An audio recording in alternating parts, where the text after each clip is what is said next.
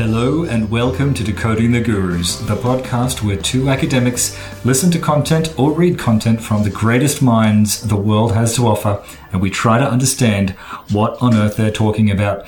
I'm Professor Matt Brown. I'm a psychologist from Australia, and with me is Dr. Chris Kavanagh.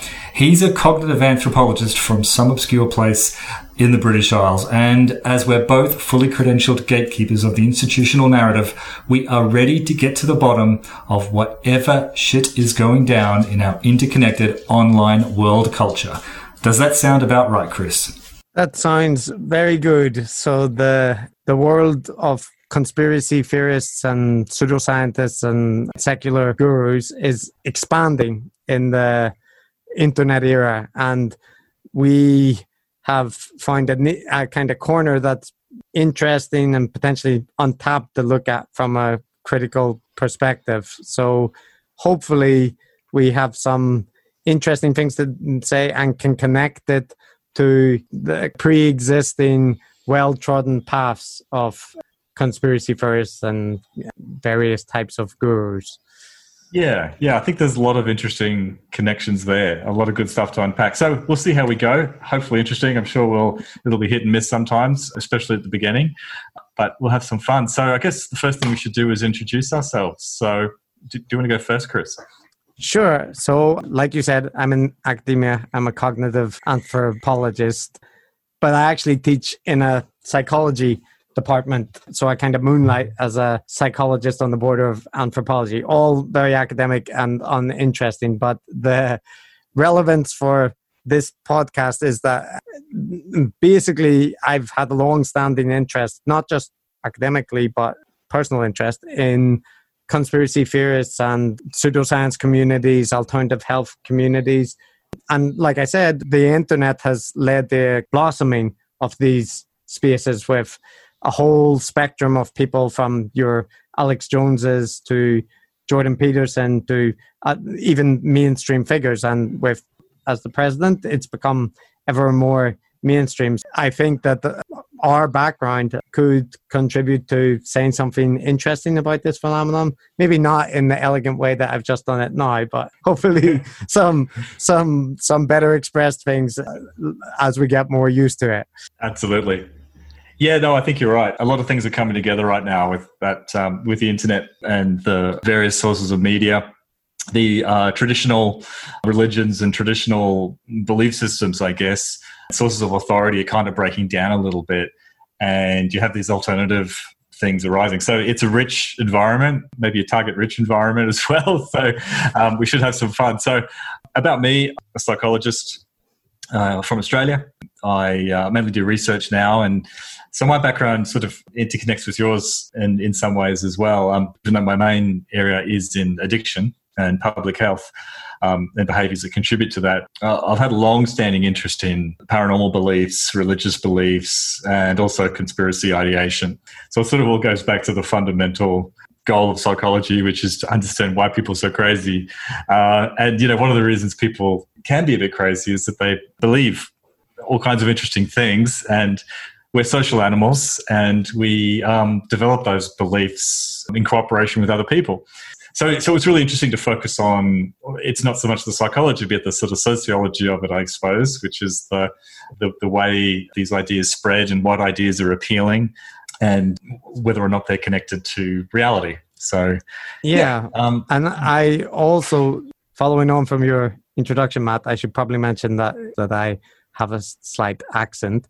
No, Chris. No, that's not. No. Yeah, I'm sure nobody had picked up on it till now, but I might have mentioned that I'm also from Northern Ireland, and I have lived outside for a while and now living in Japan. So my accent's a little bit strange, but it's mostly Belfast influenced in Northern Ireland. And yeah. So what you're saying is, although we're two white guys, we're very diverse. That's right. There's an untapped market for white academics talking about niche topics in podcasts. This is a rich vein that nobody has fought to exploit. So it's good that we got there first. Well, I'm sure the Australian Northern Ireland connection is an untapped vein, of course. Well, it's maybe with the the possible exception of like Aussie rules football and Gaelic football crossovers, but that is not what this podcast is about. And no, well, they don't have a podcast. That's the thing. They don't. Maybe we'll end up getting into that when we exhaust topics. But the other point that I realized I probably should mention in an introduction is that my main field is the cognitive science of religion. So in my actual research, I focus heavily on religion and particular ritual psychology. So the conspiracy theorist area is a side interest in my research, but it actually, in many ways relates in with religious belief and this kind of thing. So yeah, I may have mentioned what my main academic specialty is. So yeah, there we go. Yeah, that's right. And you reminded me also another sort of thing which we have in common, which is related directly to the topic of this podcast, which is that cognitive aspect. The various heuristics and biases and cognitive fallacies and so on. Basically, those mechanisms of reasoning that us human beings try to do, but of course we're not computers, and we're very, very fallible, all of us. So it's just endlessly fascinating, all of the little quirks and mistakes or errors that we all make, but also in communication and language, in how people, especially gurus, how they convey ideas. There are various tricks, of course, that can convey a sense of truthiness, sometimes called deepities, which we'll hopefully get into as well. Yeah, and I think both of us, we've talked, off the podcast about this, that we don't think that this is the kind of things that we're going to be talking about require you to be an academic to know this or to pick up, but rather academia does put an emphasis on critically evaluating and stuff, but there's plenty of academics who don't, and there's plenty of non-academics who are very critical when they're assessing things. So the techniques that people use in order to make themselves sound more convincing and authoritative, we know a thing or two about them from our research and academic backgrounds, but the things that we're talking about are not stuff that you need to be an academic to find out about or to consider. And everybody has their biases. Nobody's immune to them, including us. So this isn't an attempt to say that what everyone else gets wrong except us. Except, of course, that we are perfectly correct and everyone else is wrong. That's the only point to make there. Yes. Well, so we should get into the podcast itself, I guess, to talk about what we're doing. So it's called Decoding the Gurus, unless we change our minds and change the name. But for the time being, Decoding the Gurus. So we're talking about gurus. We're not talking about all kinds of gurus, right? We're not talking about, maybe we will end up doing this, but at least at the start, we're interested in not the religious gurus or alternative medicine, the more spiritual side of the spectrum when it comes to gurus. Our interest has been piqued by the people that operate in this kind of hinterland that we've discussed as kind of secular gurus, where they might invoke religion or various traditions, existing traditions, but they're very much offering wisdom and meaning systems for people that don't fall into those traditional categories of people like religious believers or spiritual seekers, but maybe they otherwise would. So like figures like Jordan Peterson or Eric Weinstein, like we'll talk today. Stefan Molyneux. I don't know how to pronounce it. How do you say his last name? You got it right. That's right, Stefan Molyneux. Oh, good. Good. Yeah. So these people, as you said, like they're not religious. They're not sort of spiritual people like Deepak Chopra. And I guess the only reason we're avoiding those guys in the first instance is they're almost it's almost like shooting ducks in a barrel to talk about what's going on with Deepak Chopra, I suppose. Yeah, and I think another thing is that the kind of skeptical community in general tends to not have an issue with pointing out the problems with figures like Deepak Chopra or the like Food Babe or whatever. these kind of people do attract critical attention. But when it veers more into politics or social commentary, there's political based critiques, usually from the far or left side, which can be very critical of many of the people that we're talking about. But aside from that, there doesn't tend to be that much engagement from groups like the skeptical community or atheists or that. In actual fact, they're often argued to be the kind of pipeline that feeds the majority of the people that we're interested in. Although one point to make is that we're not only focusing on like figures that lean more to the right or within the intellectual dark web. We're interested basically in anybody, including people from the left-wing side that are offering these kind of grand narratives and presenting themselves as kind of guru figures. So maybe in later weeks we'll address people from across the political spectrum. Yeah. And I think the other thing to say too is that we're not really interested in taking people on in any terms of like some sort of political disagreement, or say, this type of talk violates our own personal political opinions or something like that. Are you saying you're not going to cancel anybody, Matt? That's not your goal.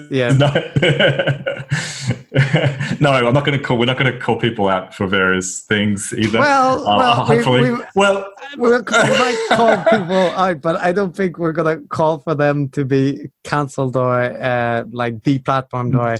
No. Well, look, where I was going with that is that I guess like our intent, I think, with this is not to take shots at people just for the sake of it. Although that's obviously a lot of fun. What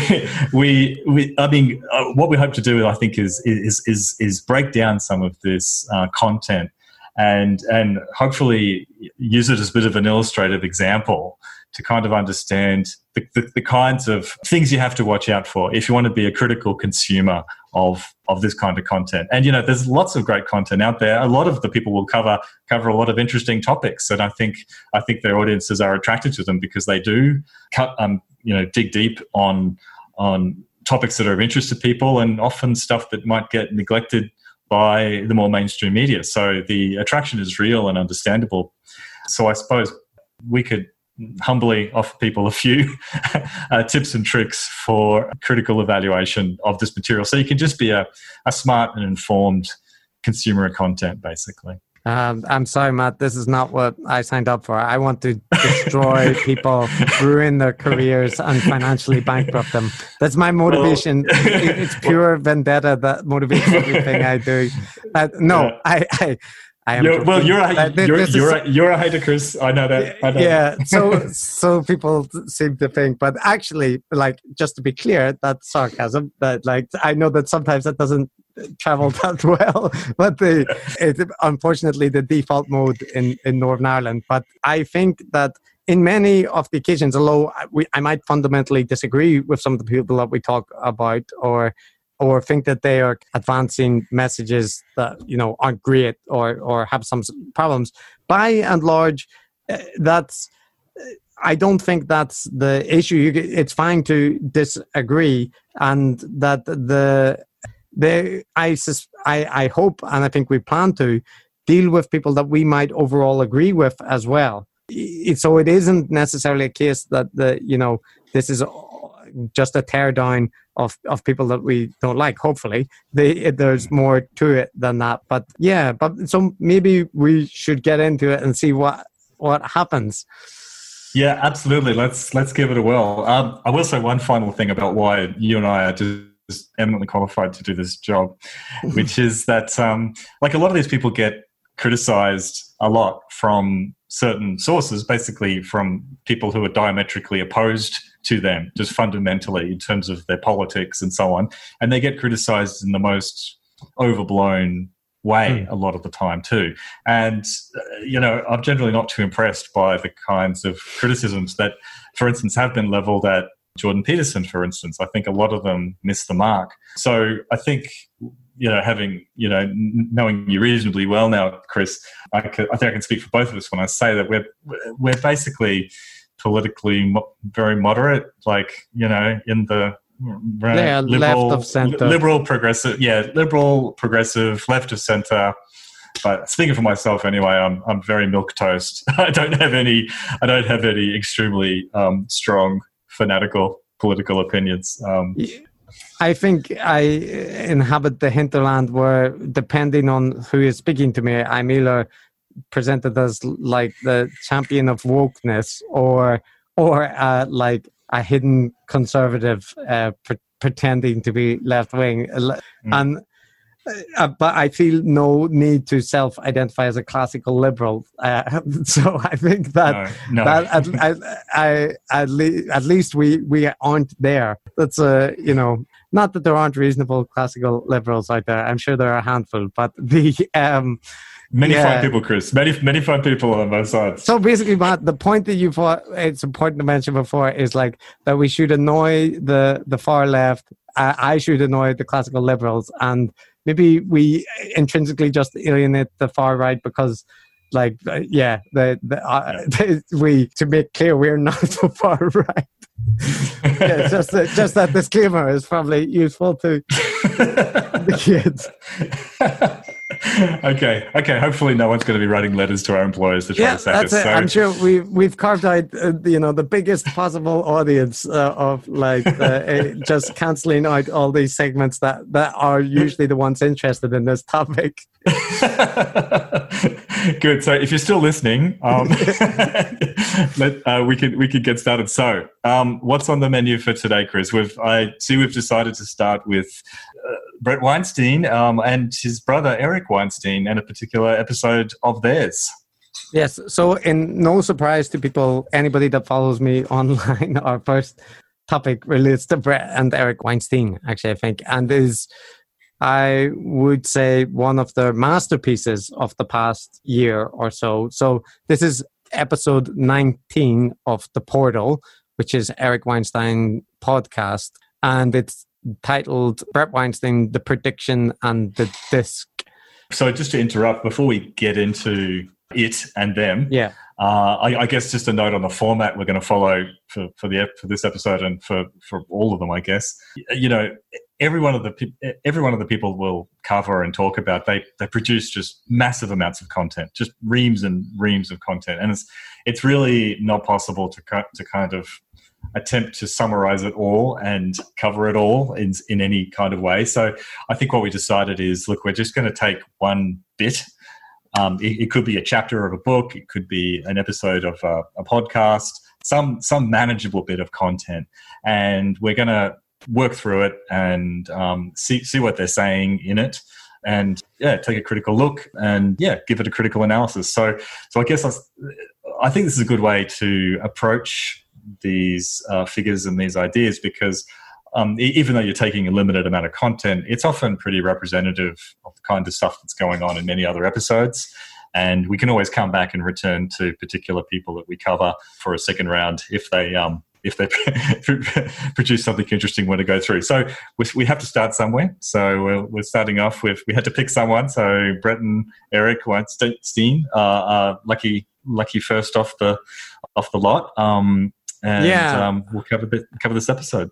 Yeah, and so like just to add to that point, there's podcasts that I listen to which are, for example, Knowledge Fight is a podcast that focuses on Alex Jones content week in and week out, and they dive very deep on, and he's pushing out content in the manner that you talk about every day. And I think both of us feel that if we were to do that for some of these people, that we might go mad.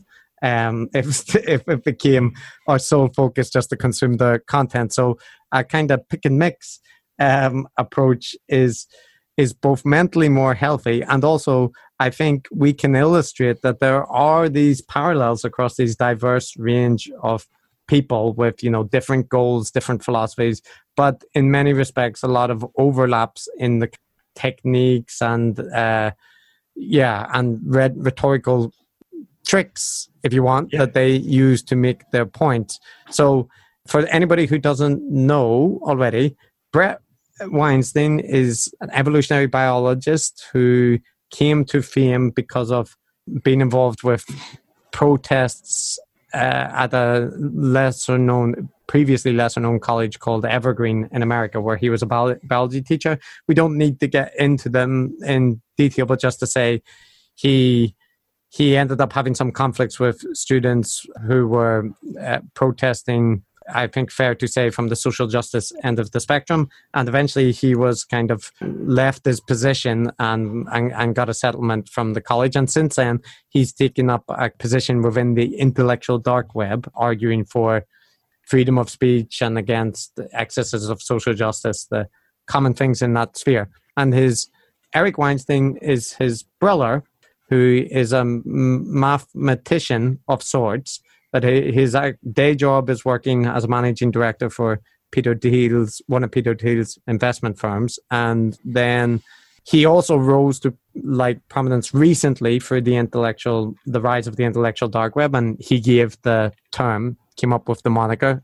As we'll see, he quite likes coming up with various new terminology and acronyms. But he, previous to that, about 8 years before that, had rose to a little bit of attention by claiming to have produced a unified theory of physics, so a grand theory of everything. And he got some coverage as, is this the next Einstein or is this like a Cook?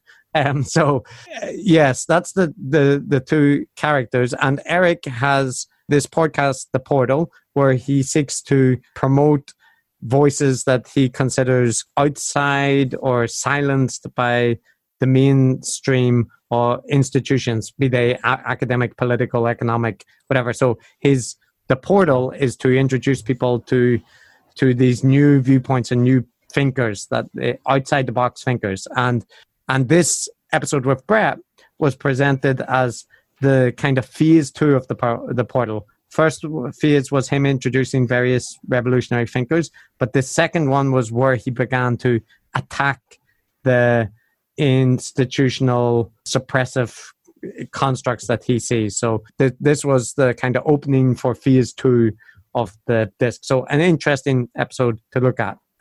Yeah. So this suppressive phenomena is called, he calls it the DISC, which stands for the Distributed Idea Suppression Complex. What's the C?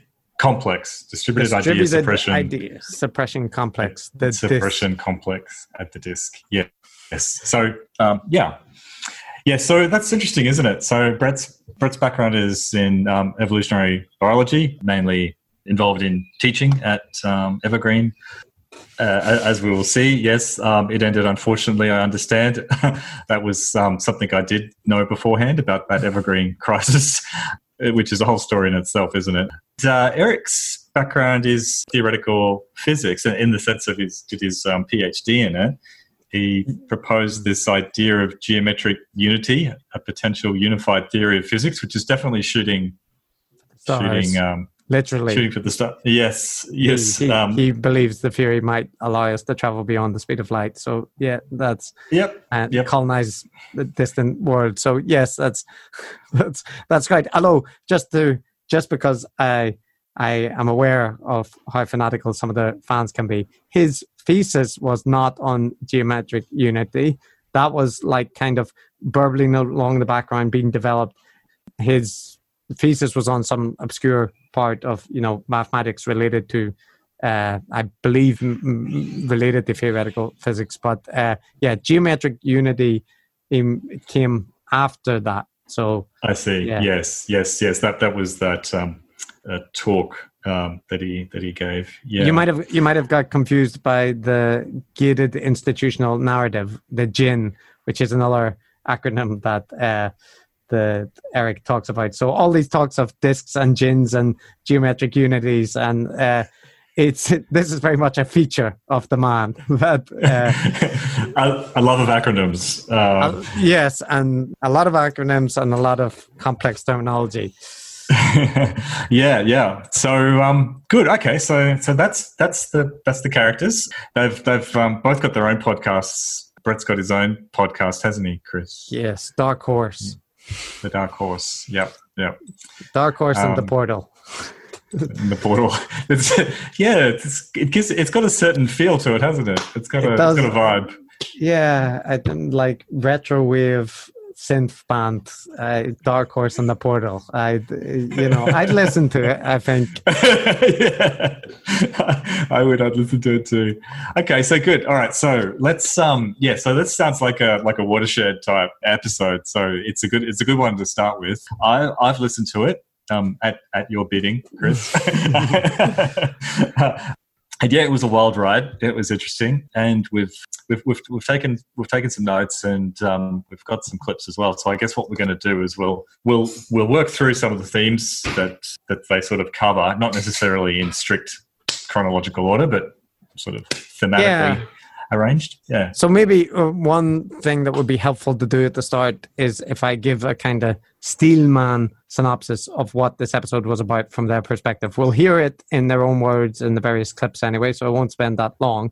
But just to make clear what their fans and what they would probably frame what this episode was about is that Brett, as a young PhD student, through his insight into evolutionary theory, made a prediction about the nature of telomeres, the ends of genes, and the relationship with aging and cancer growth and various things that will probably come up later. But anyway, he made some deep theoretical insight and then sought to introduce it to the academic world, publish a paper about it, and he contacted some of the leading figures in the field, only to have his revolutionary insight squashed by the distributed idea suppression complex, which was protecting the gated institutional narratives. His insight was kind of too revolutionary, and as a result, it was suppressed by the various powers that be, including an eventual Nobel laureate. And this episode is the older brother, Eric, convincing Brett that he hasn't taken up his place in history of science and that it's time to rectify that, smash through the disc and let everyone know about his important discovery and maybe start to set things to right. Right. Good. So is that anything else, or just that? Is that? I mean, is that not enough? If I wanted to, I might add that they are at various points in this podcast claiming that it's Nobel Prize-winning insight that was suppressed and that it has implications for health, cancer, drug testing, the entire scientific enterprise. So if that's not enough for you, Matt, I don't know what's wrong with you. Maybe you needed to listen twice. No, that's enough for me. I just reminding myself here. I see. Yeah, that's true. So I think most of it is dedicated to setting out the story of the suppression, and I guess not just suppression. It was also idea theft also took place, and they go into detail about how these ideas were stolen without, or taken, used without credit, and essentially Brett has been unfairly dealt with, it would be fair to say. Yes. So maybe starting with a clip would be useful, because I think one of the things that I did like about this, some people really didn't like this, but I find the dynamic between the two brothers to be like, so some people find it very grating where Eric is kind of pushing Brett and berating him about not living up to his potential, but I actually find the dynamic between them quite endearing, because like in many respects Eric seems to regard his brother as like an unacknowledged genius, maybe only surpassed by him, and that and to see him as very much advocating for his like younger brother. So like which is very, very understandable. And I their interactions are like somewhat comedic in that respect. You know, I have a brother as well, and I can imagine him trying to lecture me about how to live my life, and you know so that dynamic was quite interesting. And the first thing I can play this clip for us, where this is Eric talking about how he sees Brett. I always resented the fact that you really excelled at and enjoyed teaching as much as you did, and you saw this in terms of a place to play with ideas, to teach students, to have a pleasant and enjoyable life, healthy as it was in the great outdoors, et cetera, blah, blah, blah. And I still see these characteristics in you, and it drives me nuts because you're your own worst enemy in some ways to me. What you really are, to me, is an unbelievable thinker and researcher. And beneath this kind of very nice, friendly pedagogue is a thinker that the world doesn't know. And I watched recently your interactions with Richard Dawkins, and it was absolutely infuriating. So this topic of how Dawkins treated Brett in the on-stage interactions comes up again later. And the general view is that he failed to appreciate Brett's genius adequately. But that's a good clip to start off with too, because it kind of sets out, it's really quite clear in the motivation for the theme of the podcast, which is that Eric feels that Brett has been, is sort of his genius, to use his words, has been unrecognized. Whereas Eric, who knows him very well, sees him as a genius. Broader society, the broader world hasn't really recognized this. He's been when he was working at Evergreen, which ended unhappily. But while he was there, it was mainly focused on teaching. And from what I've heard of Evergreen, even though it certainly seems to have its faults, it did seem to, if you could afford to send your kids there, it certainly seemed to provide a very enriching experience. But even though I think Brett enjoyed his time teaching there, really loved interacting with students and teaching and so on, I think there's obviously this issue there where it's almost like a research career has been thwarted or nipped in the bud without him getting a chance to grow in that direction. Yeah, so on that, I'll play a second clip about Dawkins failing to appreciate who Brett really is. So, I mean, he's very clear. It's like, well, Brett is a real hero so far as free speech and standing up for free inquiry goes, but he's very confused. Well, no, I don't think that that's right. I think that you guys had a really substantive interaction about biology, which I wish he would spend more time on because he's phenomenal at it when he's focused on it.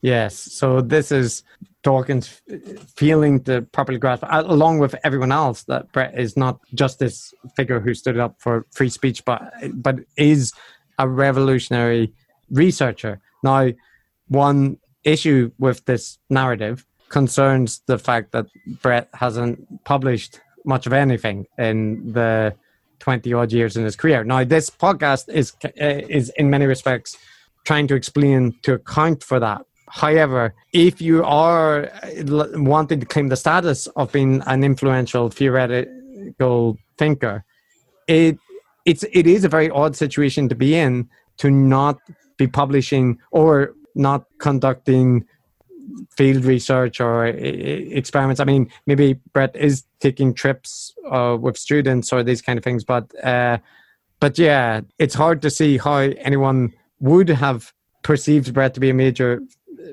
evolutionary thinker because there's little evidence that that's the case.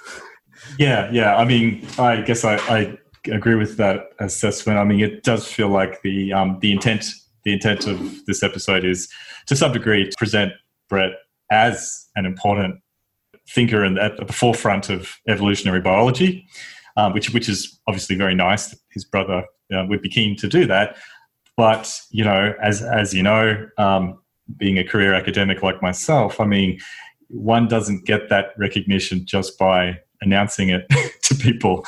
You really need a track record, and the recognition needs to happen in the field. Both you and I have published quite a lot of papers, and yet I don't think either of us would think of ourselves. I'm not sure who the analogous person to Richard Dawkins is in psychology, but I don't know if I'd be able to present myself so confidently as just to be self-proclaimed as someone who needs to be taken extremely seriously.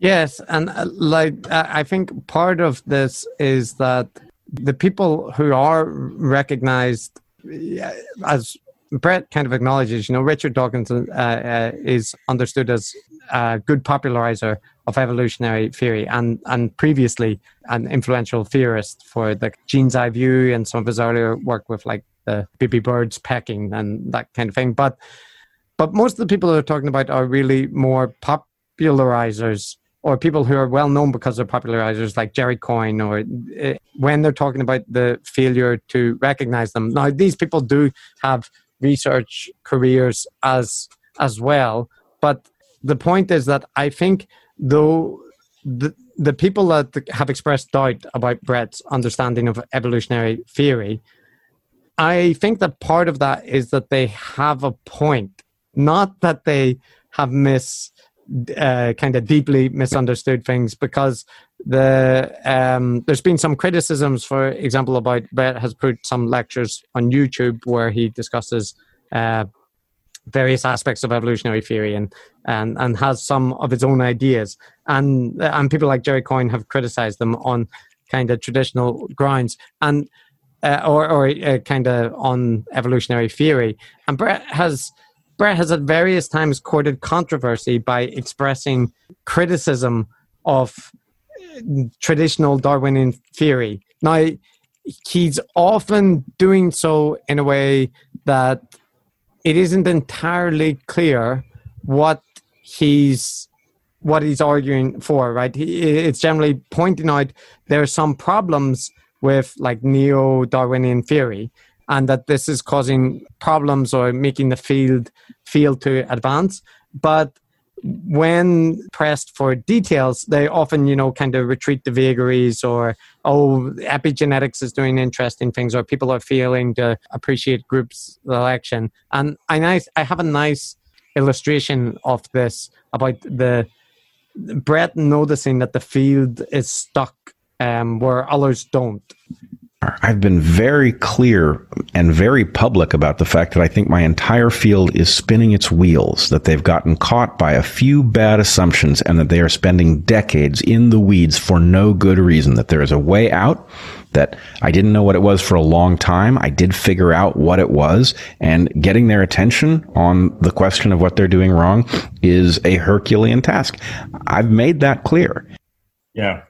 I might jump in with my gut response here, which is, this doesn't really make sense. Like, if you are wanting to point, if you're wanting to point out fundamental problems with the main framework in a whole discipline like evolutionary biology, then I think you can't just say that to people, tell them that they've got problems, and say it to some popularizers or famous figures, and that is not going to happen. One needs to have a track record and actually have built up. It usually takes decades. It takes a huge amount of work to. I think your problem, Matt, is that you're coming from a disc perspective. You're just trying to suppress the revolutionary insights. So the issue, that's certainly the way that like Brett would see that, or Eric would see that, right? That focusing on publications, focusing on track records is like a red herring. Now, I agree with you that like if you want the claim to have made revolutionary insight, you need a like significant amount of evidence. So like when Darwin introduced natural selection, the way he convinced people wasn't just because he, tell people I have a revolutionary theory. He brought mountains of evidence in sport. And even then, it took time to convince people. So it's worth bearing in mind from the context of this that Brett has been post-PhD from 2009, so only 10 years. But if you count like the time to PhD, it seems, he was on PhD track for 10 years before that or so. So you have maybe 20 years of being involved in this kind of research academic world. In that time, he's published 2 papers and a thesis, which if you focus on teaching, there's nothing wrong with that as a career choice. There's plenty of people that are good teachers, also good theorists. But if you're looking to make significant impacts on your field and theoretically, and you're not publishing papers, or you're not publishing books or producing these challenging things, then a lot of it just feels like being an armchair academic, that you're saying, well, everybody in the field is doing it wrong, I would do it right, I could have been a contender, springs to mind as a an analogy. Yeah, I mean, look, what it boils down to is that if one wants people to accept a fundamental change in thinking, to really change the course of an entire discipline, then you have to come to the table with some pretty substantial stuff.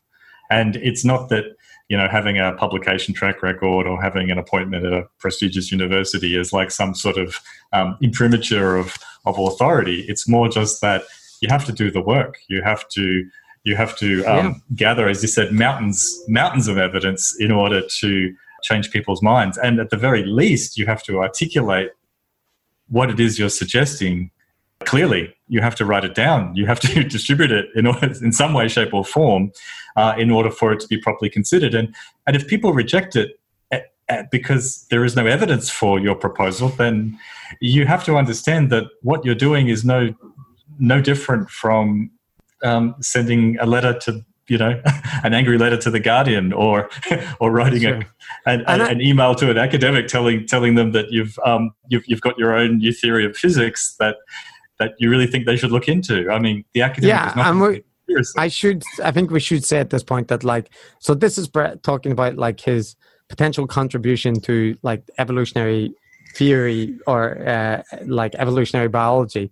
So this is not really his focus on the telomeres part, which was what the podcast is about. But these kind of asides come up in the discussion where Eric is framing Brett as a revolutionary figure. So there's kind of two separate points. One is and I think the reason I mention it is because I suspect he would say, well, I did bring problem with lab mice and telomeres that we'll get into, but I made a theoretical prediction and it turned out to be right. And that's the evidence.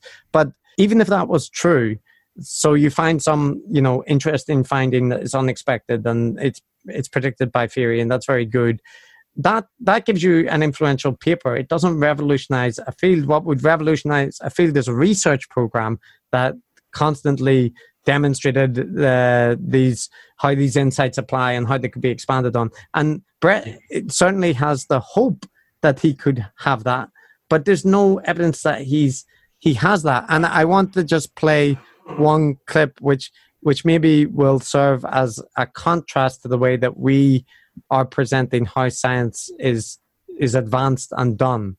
So I think this is Brett speaking towards the end of the podcast. This story has many levels of importance. Personally, it gave me the ability. I was already, as you are, very good at not being persuaded by the fact that everybody else disagrees with you, that has an implication. Every great idea starts with a minority of one, and you have to be able to endure being alone with a great idea in order to advance the ball significantly. Yeah.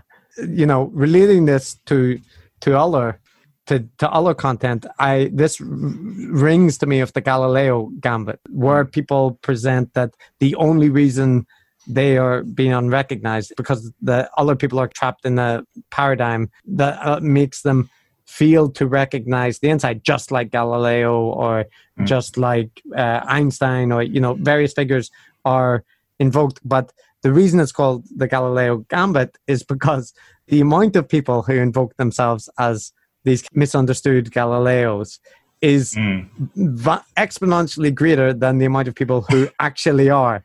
The lurking geniuses who can revolutionize a field. Those people do exist, but they're very, very rare. And also, in almost all cases, some revolutionary insight only becomes strongly persuasive once people do the work to back up that the insight is valid. And the initial observation is often, or the initial theoretical insight is often important, but the actual work has to be done.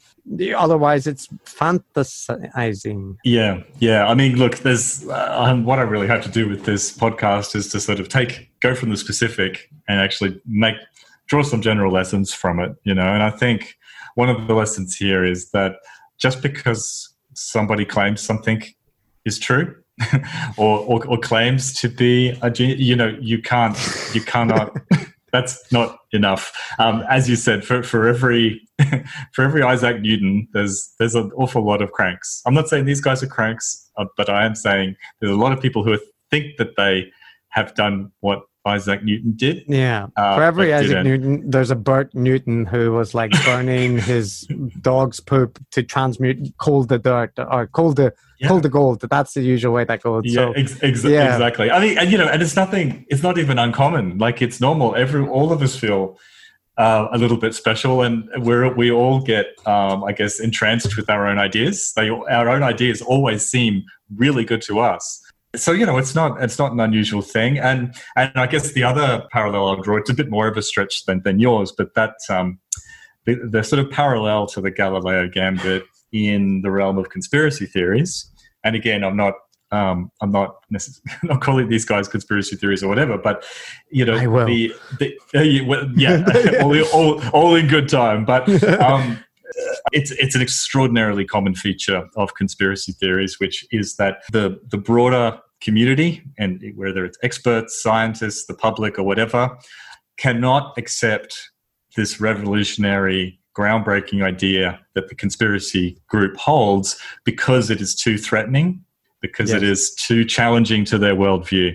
For instance, flat earthers cannot accept the fact of the flat earth because it would just destroy their entire concept of how the world works, and that's too frightening. The last thing I'll say is that the reason I mention that is that all, let's say, idiosyncratic belief systems have a similar problem to solve, which is that they need an explanation for why everyone else can't see the obvious thing that they feel is right in front of their nose. So, sure. And I see a slight thing here too, which is that there has to be a reason why, say, Brett's obviously fantastic ideas have been unrecognized, and there's usually an explanation. An explanation is required for why that isn't forthcoming. Yeah. Yes. So anyway. I agree, and I also think, as you say, there's always an explanation for why the person is unrecognized, and also there is usually a nefarious entity that is responsible for that. And in like traditional conspiracy theorist frameworks, it's the system or the Illuminati or the Greys or whoever it may be, various fantastical people, the fourth dimensional reptiles that people laugh at. In this case, it's the distributed idea suppression complex. So that's like a wordier name, but when I think about what that means, it comes very close to like the system or the man, right? It's just institutions and like academia or governments, these kind of things. So, and this is not to say that they are always correct, but that having this kind of looming boogeyman gives you a reason. It even gives you a reason, like why we made this podcast, right? We are part of the disc, so we don't get at least not yet. We haven't got the checks from the disc for our work in suppressing the counter narratives, but maybe they'll be forthcoming, and we're doing this idea suppression pro bono, man. I mean, we are.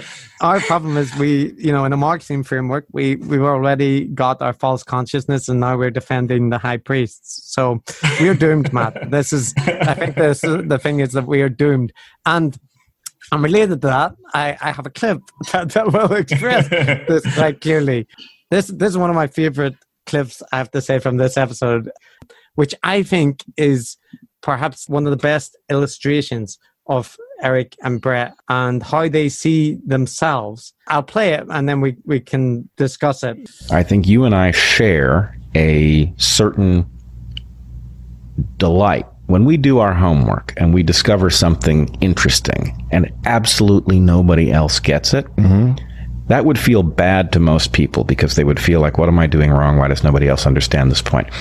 To you and me, that feels good. It is to know that you have achieved something, you have discovered something, and that nobody else can even recognize it. Gives you some sort of sense of how far ahead you might be. Yes, so I very much want to get your reaction to that, Matt, but I just want to say that for me, this is like encapsulation of Brett and Eric's tendency towards what I would call science hipsterism, where what's important is that you find something else out that other people couldn't recognize, and that you're so far ahead of the curve that you're talking about things that other people don't even know are on the horizon. And Brett displays some insight when he's like, most people might cause the fact that everyone disagrees with them to like look again at maybe I'm wrong. But in his case, it just cements that obviously that means him and Eric are right. And both of them clearly, as he expresses, get the light in the sensation that they are so far ahead of the game. Yeah, I'm interested to hear your thoughts on that. I guess none of them are short of self-confidence. There's an awful lot of self-confidence there. And actually, one point to make there is that the reaction to this episode, I mean, so we're listening to the isolated clips now, but the general reaction to this episode was, well, Eric is, pushing things too much and he's making like kind of grandiose claims. Poor Brett didn't want to, speak out, and he was kind of forced by Eric. But when you listen to the clips where this is Brett speaking, right, I really don't think Brett is lacking for confidence in his abilities or insight. I wouldn't say his issue is like an excess of modesty. No. Yeah, look, I guess how can I put this? I think it returns to my point before, which is that if you have a really big claim that you've got this grand new insight, you understand things so much better than people who have been extremely influential and really driven a field forwards for decades. You've got this amazing insight. I think if no one else agrees with you, you haven't convinced anyone else, and you haven't brought evidence to the table that actually convinces them, then you have to keep in mind that you may be delusional. We all have a natural fondness for our own ideas. We all find our own ideas very convincing. That's kind of normal. But when you kind of combine that with a real massive level of self-regard and self-confidence, then I think it can lead you down a certain path. And yeah, so I guess, I guess my recommendation for people who are listening to anything or reading anything from someone from Deepak Chopra to Eric Weinstein or Stefan Molyneux or anybody, I mean, if they're simply proclaiming to you that they have a unique insight, then my suggestion is to take that with a grain of salt. Sure. And I also think the thing is that what they're expressing is genuine and heartfelt, right? Like this, people often get accused of being grifters, and I think, there's various things that people do that justify that critique. But like when it comes to Eric and Brett, my impression is that they're expressing their true belief about like how they see themselves, how they see the theory and the field. So it isn't just a matter that it's all based on like opportunism or these kind of things. I get the impression that these are honest sentiments, and I think because of that they end up with these very weird conclusions. So I've got an example here. This is after Eric has introduced what happened to Brett at Evergreen, and he's talking about how the American biology establishment responded. Okay. When Brett found himself as professor in exile along with his wife Heather Hying, I had thought that the American biology establishment would realize that one of their own had been thrown overboard as jetsam, and that he would have been invited to many universities to give seminars in biology. Right, and this repeats, but like when I originally heard that, my reaction was, why? Even if he was unjustly fired, was he giving seminars before in prestigious universities about his theory? And the answer is no. Then okay, so even if he was legitimately the subject of this unfair witch hunt by students or whatever way the Evergreen events are seen, it doesn't mean that he suddenly has revolutionary insight that would mean that he should be invited to present at departments, especially if he's not talking about that event. Yeah. I mean, I could give you a personal example here, a very recent one, which is just this week. Several colleagues of mine at my university have sadly lost their positions as a result of the massive drop in international students due to coronavirus. Australian academic establishment ponied up to start inviting them. No, they haven't yet, Chris, and I don't think they will. And I should say that some of these the academics I'm thinking of have a much longer and more substantial academic, like research track record than Brett. So, of course not. Like as you said, why? There is no system or there is no board of academics who are monitoring this thing. And they don't have a kind of program to take care of disenfranchised academics with a seminar schedule or something like that. No. Why would they? Unless you were famous, and perhaps if you were a legitimately famous person with a massive track record, who was just really held in. Even then, I understand that in this case, Eric is saying that like Brett is a victim. But of course, there's an inherent paradox that he's saying my brother should not be known for this event, and then he's saying because of this event he should have been invited to give like lectures and talks. And I think that he's on the one hand saying it's not because of that, but then immediately kind of contradicting that by the contradiction is clear, and likewise, I think Eric acknowledges at the beginning that for various reasons, Brett hasn't been well known in the research. Doesn't have a strong research profile, and as we said, there's nothing wrong with that at all. There's nothing wrong with focusing on teaching, but you can't sort of have your cake and eat it too. If you're not well known and recognized for your research profile, then there's no reason for people to offer you a seminar series and things like that when they see that you're out of a job, unfair though it may have been. So look, I mean, my main takeaway from this, Chris, is that, I mean, more than anything, this illustrates like a disconnect with reality, frankly. I mean, to help illustrate this disconnect in a way that will be palpable, I think, to everyone. So as you mentioned, there's just this like random example of, seminars and being invited is already suggesting a skewed perspective. But I'm going to play a clip from a previous episode. So this is from episode 18 of The Portal, where Eric is talking about the distributed idea suppression complex and how it applies to his family. And following on from what you said about, detachment from reality, let's see how he presents his family. It is time to do battle with the oppressive structures that have been used to silence new ideas.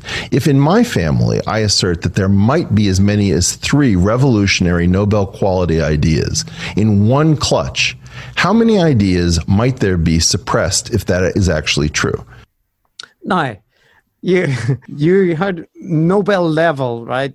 So even granting that is not directly claiming that Nobels are warranted, it is that the insight is at the level deserving of other Nobel Prizes. And remarkably, Eric, his wife Pia, her Nobel idea is in economics, this is in theoretical physics, and Brett's is in evolutionary biology. So 3 Nobel Prize level ideas in one family. Can you believe it? Yeah. No, I can't believe it. It'd be interesting to try to estimate the probability of that. I'm not a mathematician, but I suspect it's not high. It's not high. No, I would say it's not high. So, I don't know if it's obvious. I mean, what's obvious to you and me, being career researchers, may not be obvious to every listener, but I mean, I'm beginning to think it might be, which is that what they're suggesting isn't just not unlikely or implausible.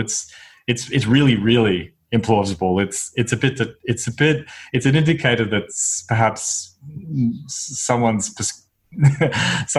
view of the world is a bit distorted and not in touch with reality, or really maybe just not really having any idea of how the system actually works. But I think most people could figure that out. Like, it's not, hopefully you nobody say thinks that. it's all. You say that. But I genuinely think that, like, when you hear these clips in isolation, it sounds, wow, they said that. But when it's in a stream of consciousness and it's going through, and there's many different claims and disclaimers issued around it, it's often very hard to fully appreciate that somebody just claimed that their family has 3 Nobel Prize level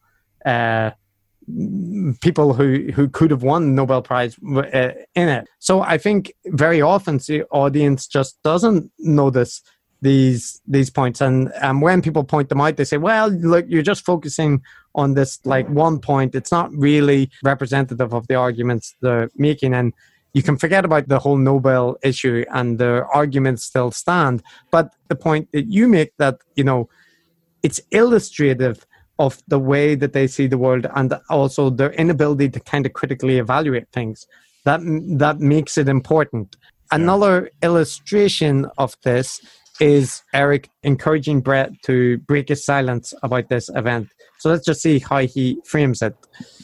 Because you're going to do this thing where you downplay your gift, and I'm sick of it. I'm tired of it. I've had it.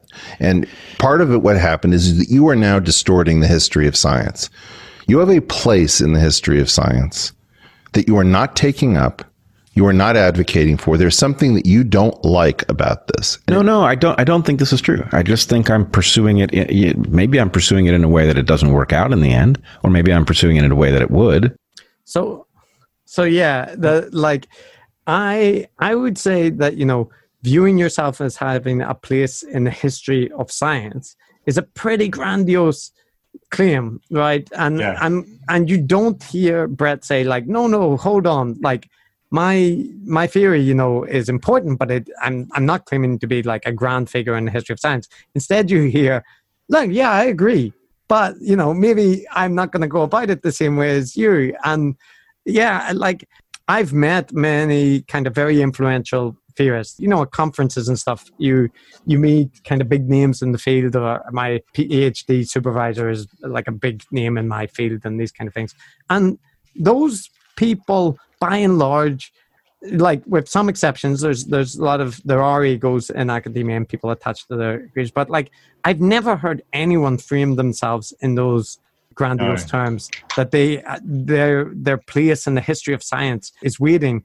And these are people who could claim, in some respect, to have influenced grand theories or scientific research paradigms. So the level of self-aggrandizing and delusion it's pretty hard to overstate.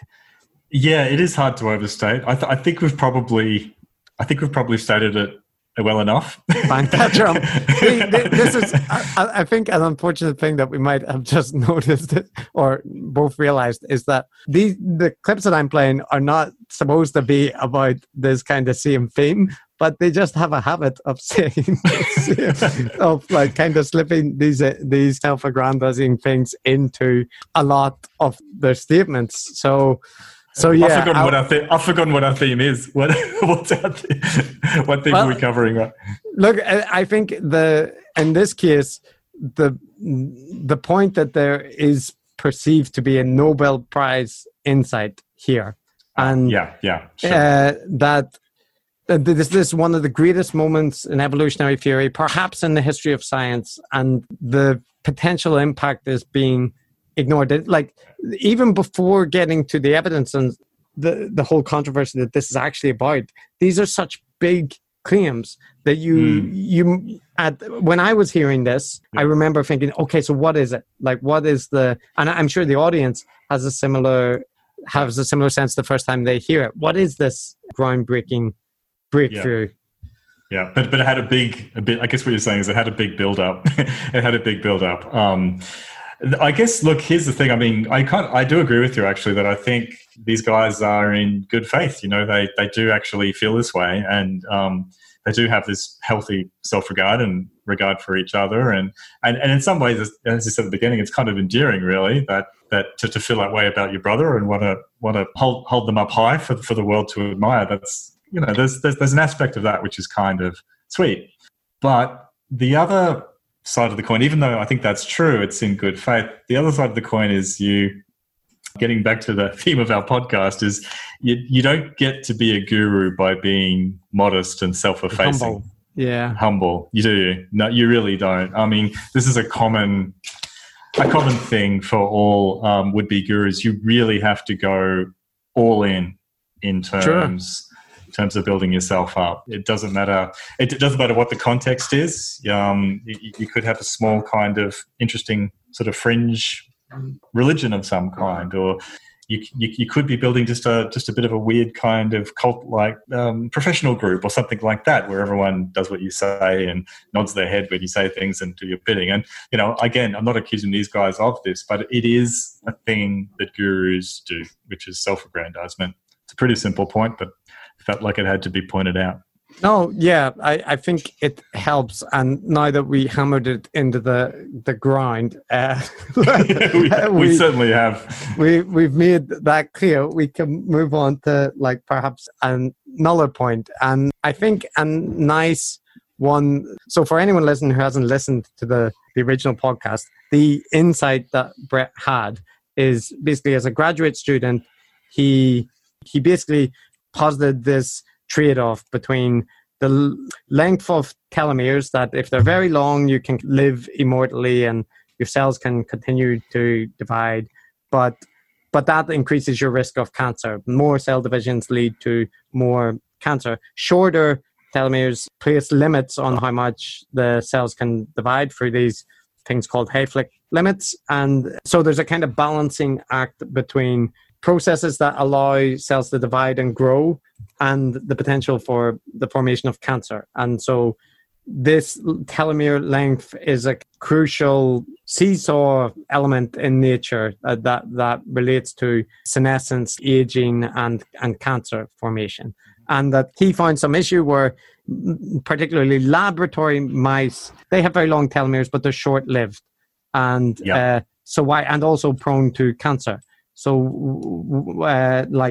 long telomeres would make them prone to cancer, but their lives are short, and so this seemed to be an issue. But the point that you made, that they have particularly long telomeres, is something which was not known, or at least was not experimentally validated, and Brett thought that they should have long telomeres because of their proneness to cancer, and he saw that mice being known to have short telomeres kind of and yet to kind of produce mass amount of cancer was a kind of contradiction. And so he hypothesized that maybe this isn't true, and that mice actually do have short telomeres, and this is why they're short-lived. And when he contacted researchers who worked on telomeres and this kind of area, and they looked into this is through Brett's telling, and they looked into his idea. They found that, lo and behold, the most commonly used laboratory mouse species, the model animal, actually did have very long telomeres, and that this was a surprising result, and that it was the result of kind of breeding protocols which selected for individuals younger in life, so they could kind of the later life genetics were distorted, right? Because the negative effects that did not emerge before they bred, right? So they could kind of stack up, and so they have these very long telomeres, which makes them very good at cell repair, but cancer prone as well. And that this makes them a terrible model organism for humans, because it means that when we test treatments on them, that we might not detect damaging effects, which would emerge if you are a human without these massively elongated telomeres, which allow cell repair. So this insight, he theoretically predicted, and it was confirmed by some other researchers who were looking at the same topic. And he thinks that this is this could undermine the drug safety of all drugs in most of the drugs at least across America, and that it has implications for just everything, like senescence research, cancer, so on and so forth. So yeah, in that framing, perhaps it's more clear why, the audience would agree that this is a important discovery, and that its suppression is important. Mm-hmm. Right. Yes. That was a pretty good overview of a reasonably technical topic. Actually, it's a quick question. I mean, when I listened to this, and I got the impression that it was rather technical. Like, you know what I mean? Like, it seemed important. It seemed useful. But, as you know, in any field, there are sort of technical results, and then there's the kind of the grand theoretical type really big stuff. And, the small stuff is still important. You need to get all of those little things right. And if there's a problem, for instance, with your model animal or whatever, that needs to be identified and so on. It can lead to problems. So, but it seems the general scope of the whole thing seems reasonably, technical and limited. Well, yes. Maybe I asked that because maybe I'm missing something. Maybe there's an implication here which kind of would change our entire view of how evolutionary biology works, how aging works. I think that in their framing, it does, because it relates to drug treatments, and it relates to aging, and it relates to cancer, and it's a fundamental element of life. But your point that, okay, but all of this comes from the telomeres of mice is reasonable, and more reasonable by the fact that if you introduce this point about laboratory mice not being perfect analogs for humans, it's already a well-known fact in the field, and there are other papers talking about the limitations of mice models, and there are many other species of mice, and it is also true that we don't just talk about laboratory mice, right? We talk about laboratory rats, and all drug studies are conducted in with humans, require 3-phase trials with humans, the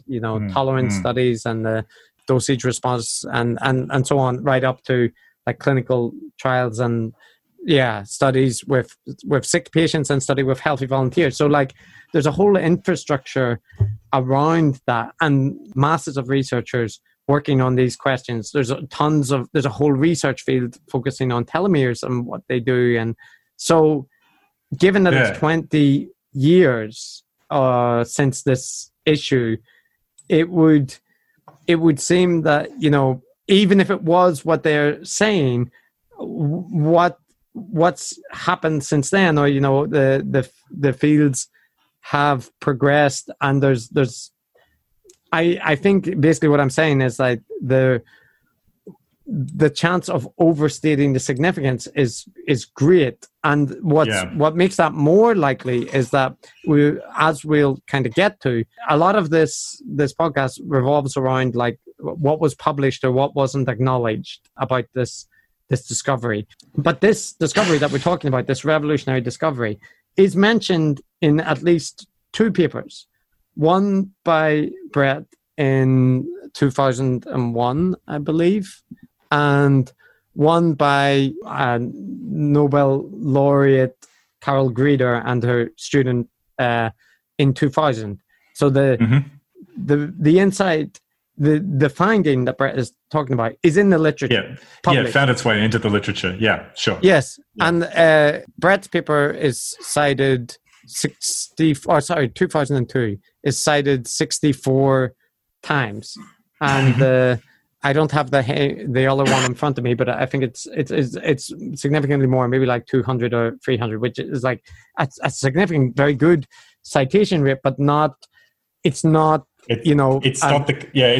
kind of if there are, as you know, there's this really long tail when it comes to citations, and papers that are massively influential get this just huge number of citations, and the rest of us poor suckers who are writing normal papers that get normally cited are part of that long tail. So yeah, if the citations are for this finding, which as you said has been published, is in the sort of 60 to a few hundred mark, then it's not nothing. It's good. It's a good, respectable impact. And obviously people paid attention and cited it, but it's not. Yeah, it's not. Well, it's not I don't know. I think it's, as academics, we like some of this is intuitive, but like a paper that's cited 64 times over 20 years is not a revolutionary paper. Even a paper that's cited like 300 times or whatever, there are papers that are cited 6,000 times or these kind of like that. Those are revolutionary papers. Yeah. A good example is Claude Shannon's paper on information theory. It's when he published The Mathematical Theory of Communication, cited 50,459 times, right?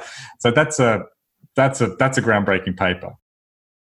Okay, so we're back. So I think because of the magic of audio technology, we're going to stitch this together, but we're reconvening after a little break in time, and we're going to get to the meat of the episode now, I think, where we're going to look at what Brett talks about in terms of his experience in submitting his paper to Nature, and just take a look at that, I think, Chris. So do you want to give us a bit of a backstory of what's going on here?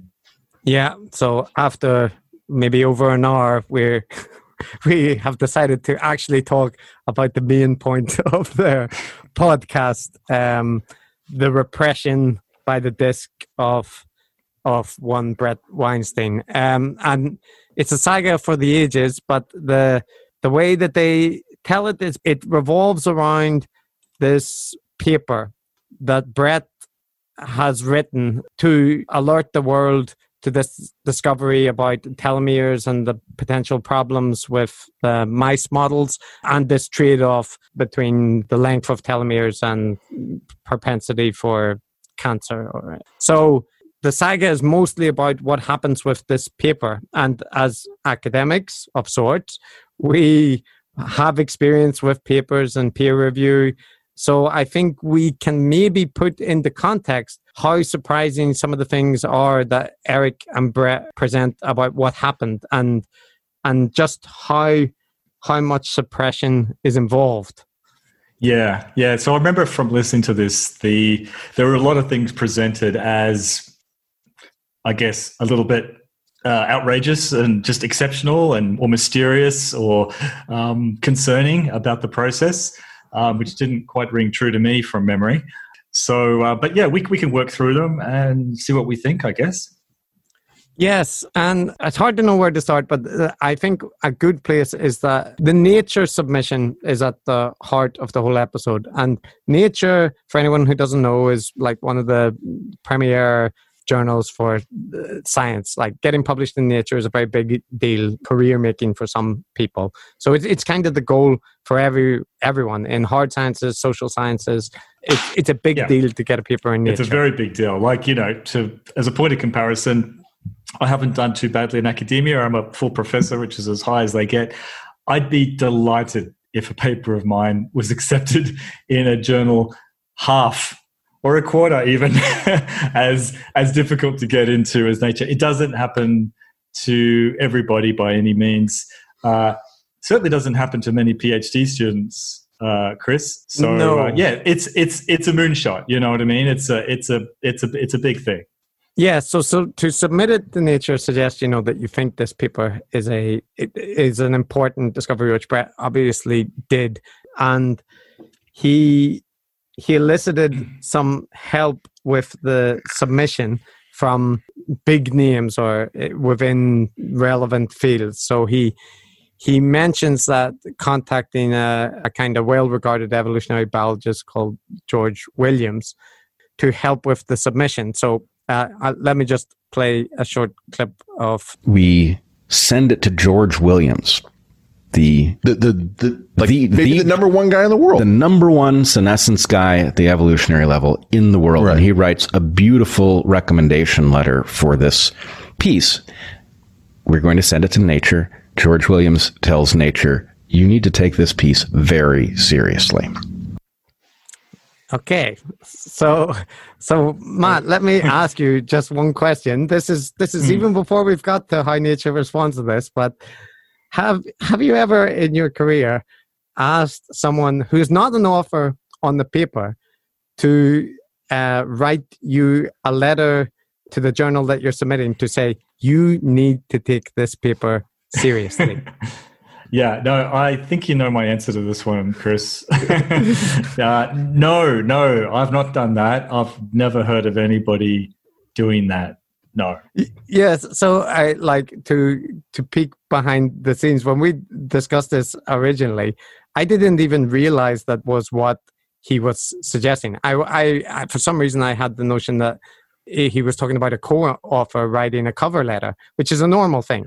But when you pointed out to me that actually isn't that not somebody on the paper, it suddenly like came home how unusual and bizarre that would be, because it's also incoherent, I guess, because I think one of the Weinstein's sort of perennial gripes is the I guess hidden system of influence underlying academia, which is purportedly kind of acting as gatekeeping and controlling who gets to publish what and what gets out there. Yet to play up the prestige of the person who's recommending your paper is exactly the kind of thing that, first of all, academics don't do and journals don't usually take into account anyway. But they're doing, in my experience, at least to the limits of my experience, they're almost unique in being the only ones who are actually doing the thing which they are very upset about. Which, am I being unfair there, Chris? No, you're not, I think, Matt, because one of the big pillars of the Weinstein's complaint is how much of science is a like old boys network, and that it's all people dealing behind the scenes and who you know and what kind of influential institution you're related to. So you would imagine that would make them opponents of kind of getting the big names to sign letters saying you need to take this paper seriously. And I have another clip which kind of shows that far from being opponents, they are strong advocates of this approach when it comes to Brett's work. So let me illustrate. But the problem, Brett, is that Jerry Coyne and Richard Dawkins did not know that Dick Alexander, Leonard Hayflick, and George Williams were all on this thing because that community had broken down. Oh, sorry. That's the wrong clip. Although it's illustrating the same point, that Dawkins and Jerry Coyne being unaware of the prestigious people who had endorsed. But the correct clip, I think, was maybe this one. Let's see. Hopefully. Very professional, Chris. Hayflick was positive towards you, Williams was positive towards you, and Dick Alexander. Those were the three that blew me away. That's a huge amount of firepower. That's a lot of firepower, and it wasn't enough. So all of these examples, and they're like out of context, they might be a little unclear what they're referring to, but I think the message which comes through is that Brett and Eric are certainly not averse to mentioning influential people and to using their prestige to argue that for that reason, people should heed what is being said. And that Nature, this extraordinarily competitive journal, should publish the paper. Yeah, I mean, that's just not how things are done. It's not how things ought to be done. Peer review is a very systematized process. Even though I haven't submitted to Nature personally, virtually certain the process there is the same as with every other journal, which is that the editor takes a cover letter, the manuscript itself, and takes it on its merits, and then evaluates it with respect, with reference to reviewers. That it's just not done through amassing firepower of prestigious people telling the editor that they should accept this paper. On that note, though, that like when it works, that is true.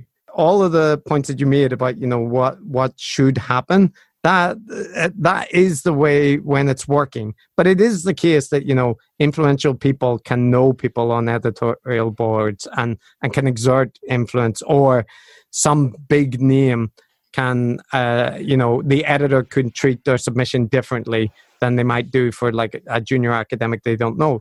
So like these objections are not entirely unreasonable, but it's more in line with like what you described is the ideal. And it is also, I would say it's probably most of the time what happens, that there is a fair process. But the bizarre bit is they're kind of simultaneously complaining about the informal networks and seeking to utilize them to get published.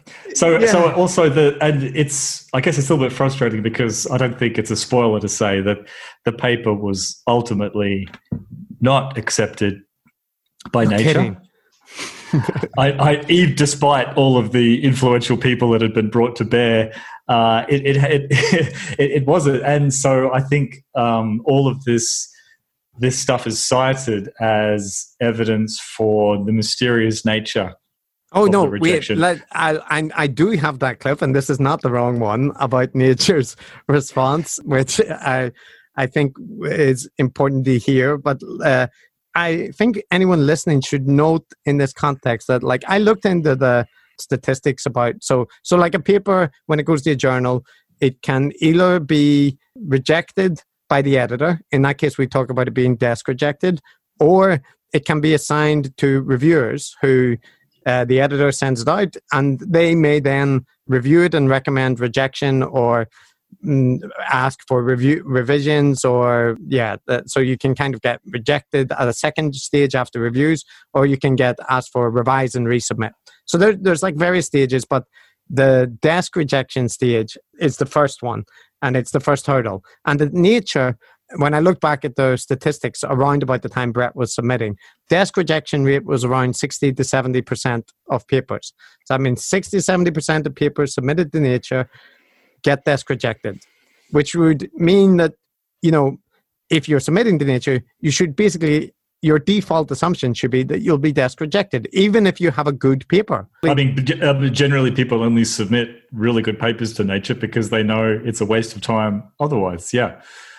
Yes, I've been on papers submitted to Nature, including papers that went out for review, that didn't get desk rejected. But even when they were going out for review, all of the people in the research group acknowledged it was a long shot, right? And we're not surprised when eventually we ended up rejected. So let's hear how Brett and Eric respond to this very predictable outcome.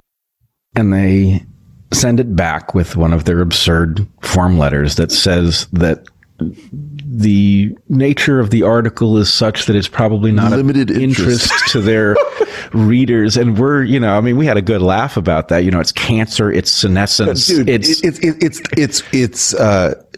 so bad.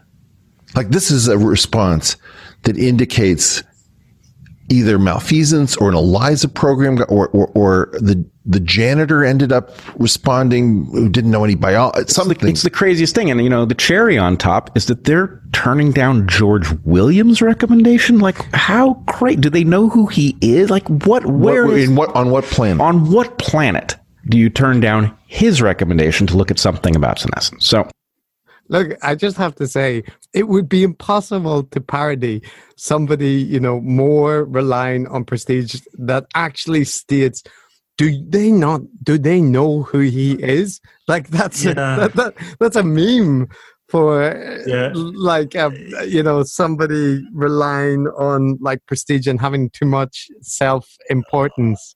Yeah, I'm trying to choose my words carefully here, Chris, because, my instinctive reaction to this is not good. It doesn't, and I don't want to be that guy, but, there's nothing about that sentiment which is good. Firstly, of course, that they send out form letters. Yeah, of course they write something polite, which is, unfortunately, this topic of this article may not be of interest to our readers. We all have seen those letters 100 times in our career. That's not something you should be offended or insulted by, but it feels like anyway. So their reaction is just completely weird to me. It's super hyperbolic, and it just speaks to like a massive lack of perspective about how peer review works. Like, not getting published in Nature is not a big deal for people. It's an expected outcome, and when that happens, your next step would be, okay, so got rejected at Nature, let's go to the next journal. That's usually how people respond. But here it's presented as this is a noteworthy, event, and one that cries out for explanation. Yeah, that's right. It's represented as crying. It's just being absolutely mind-boggling and mystifying, and crying out for some kind of explanation. And I guess they feel that it's especially mystifying because it was rejected despite having been endorsed by these very prestigious figures, which shouldn't be a factor in their decision at all. And I'm actually glad to see that it wasn't, because that's how things ought to work.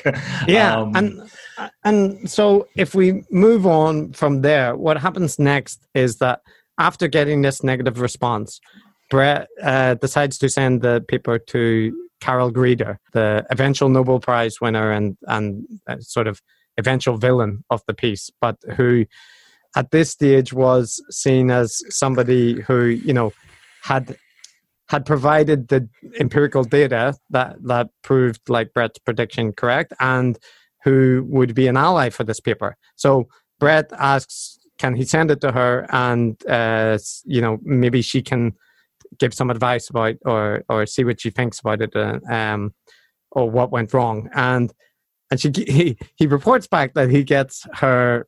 She sends him like this detailed response to the paper, and like I think she FedExes it over. And this is like a crucial piece of information, that they have her handwriting on the paper, because she slams it. And Brett takes it as coming out of nowhere, that like he describes, there's tons of notes, and it's like she hates the paper and she's extremely critical of it. So Brett's reaction to that is to assume that is indicative of ulterior motives, or something has changed, or there's like something else at play, because as he sees it, her criticisms are incoherent and like completely contradictory, but there's no actual reason to accept that's true, because what it sounds like to me, as somebody who has worked on or has sent papers to other people or received papers from people, that you often do get back like very critical comments, especially from external reviewers who haven't or aren't on the paper. And in fact, actually, Chris, sorry to interrupt, but no, go ahead. As my colleague and friend often says, he says that academia is like this long experience of being kicked in the nuts, and then kicked in the nuts again and again, and then saying, "Okay, thanks. Can I please be kicked in the nuts again?" Right? It's a culture of criticism, just incessant, constant critique, and it's a good thing. You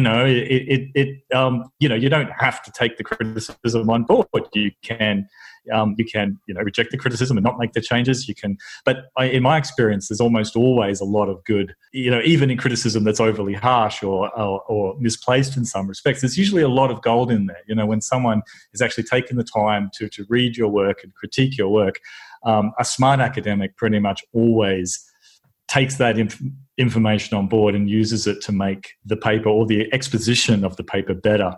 And in fact, in having supervised a number of PhD students now, I've found that, one of the big predictors of success is the ability to take on critical feedback 100%.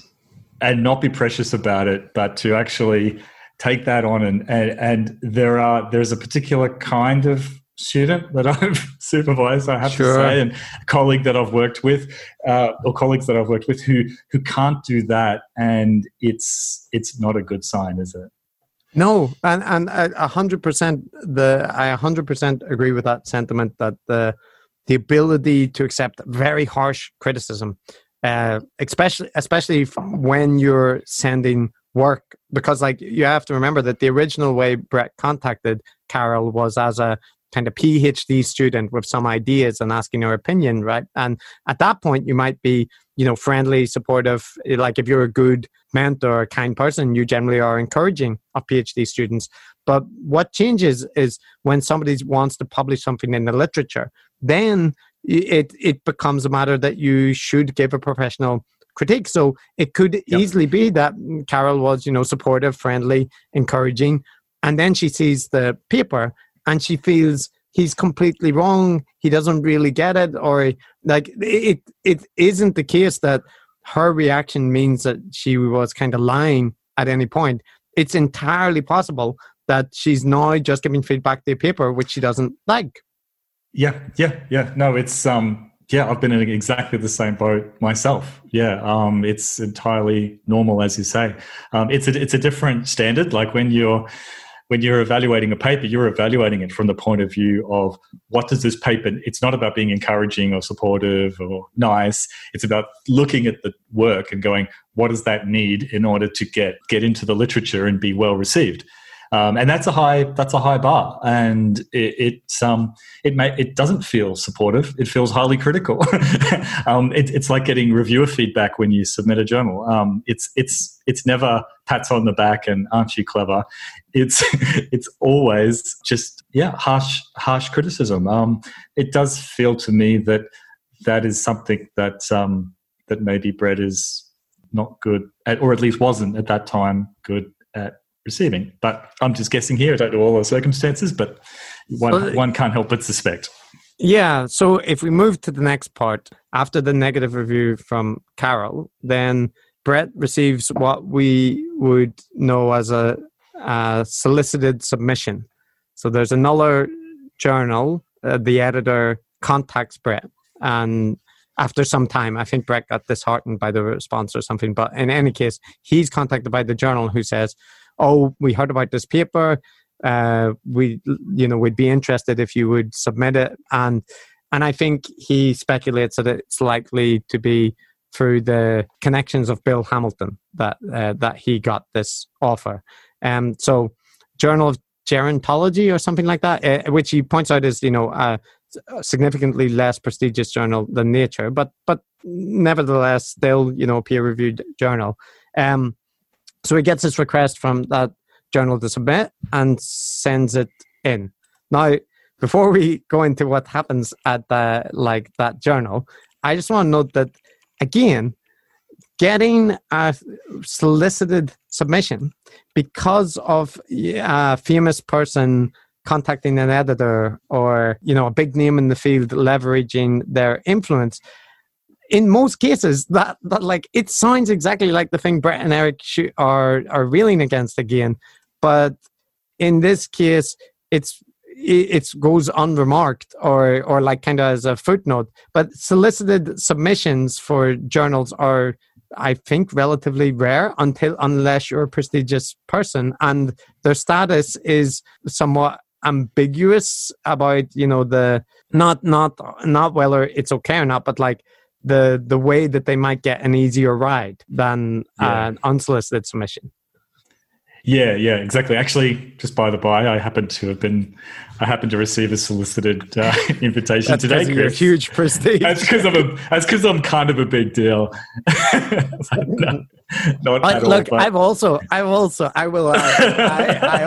had solicited submissions, but in my case, it's usually for commentary on someone bigger's article, or it's because one of my-co-workers who is a bigger name asks me to do it with them. So maybe they don't feel like writing the paper. And so I think I have a couple of chapters in books coming out this year.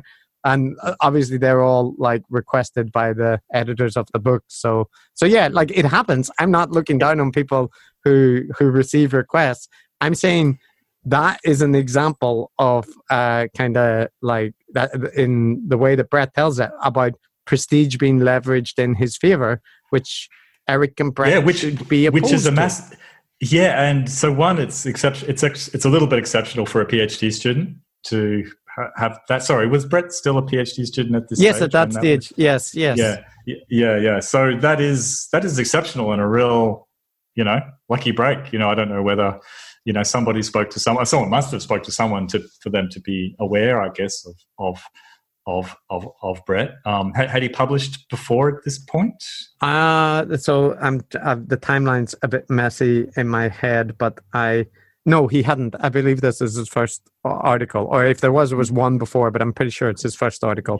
Yeah. So yeah, like unless you're a well-known name, which of course he wasn't at this point. But Bill Hamilton was. Oh, Bill. Yeah. Yes, that's right. So yeah, like he had friends in high places, and that definitely contributed to an easy ride. And as you said, it's a little bit ambiguous, even if you're well established. When you get a solicited invitation, it's kind of compromising the review process a little bit. You know what I mean? Because even though it does go to review and stuff like that, it's a little bit implicit that it might have an easier ride. But yeah, I mean, as you said, it goes unremarked. But yeah, it should be like that's not something that a PhD student would usually get. So no. Yeah, so I guess the disc has been in this respect has been kind. It's enlisted. The disc is flying towards a publication, but but there's a hurdle coming. My metaphor is like breaking apart here, but there's a big hurdle coming in the shape of an anonymous reviewer. So the solicited review is sent, or solicited paper is sent out to anonymous review, which is good. That's the process, and it returns with an extremely negative review, basically slamming the paper. Now, at this point, Brett assumes that is a review from Carol, because he suspects, it's in her field, obviously, and in her interest, and maybe he recognizes some parallels in the criticism, and he considers them all to be low quality, not actionable, and almost incoherent. So his response to receiving that very harsh review is to sit on the paper, and he kind of reports that he didn't do anything for a long time, and then eventually he writes back to the editor and says he's not going to make any changes because he doesn't consider the reviews high quality, and unless the editor specifically wants him to change something. So if the editor points out which ones are good, that he'll take a look at it. And as soon as he submits that, he reports within minutes, he gets word back that the paper is accepted. And he takes this as vindication that the review was not high quality, and that the editor recognized that the comments and suggestions were all invalid. What do you think? That's a little bit unusual. So in terms of the editor's response, that's unusual to the extreme, because editors have the ability to overwrite reviewers, but they usually only do so, if they have mixed reviews or whatever, they might decide over the objections of one reviewer to publish the paper. But if they get only negative reviews, it's rare for an editor to accept the paper on their own grounds. So that Brett's inference from that, though, seems unwarranted, because the explanation, which seems more parsimonious to me, is that it's a solicited article, and that he's now refusing to do revisions, or kind of responded very negatively to revisions. And it sounds like the editor just said, well, okay then, and accepted it. Yeah, I mean, there are, as you said, as we said, it's a bit of an easier ride for solicited articles. Usually you really ought to, even if you don't want to action the reviewer comments, you really should explain why, point by point. Doesn't sound like he did that. Sound like he did that. Sometimes the editors just think, well, it's okay, wave it through, let it go. Yeah. Yes. So I want to take stock here, because what's happened, right? If we think back about this process now, Brett submitted to the most prestigious scientific journal in the world, was rejected, then received invited submission at, so this is the second journal he submitted to, refused to do revisions when requested by a negative reviewer, and the paper was accepted and thereafter published.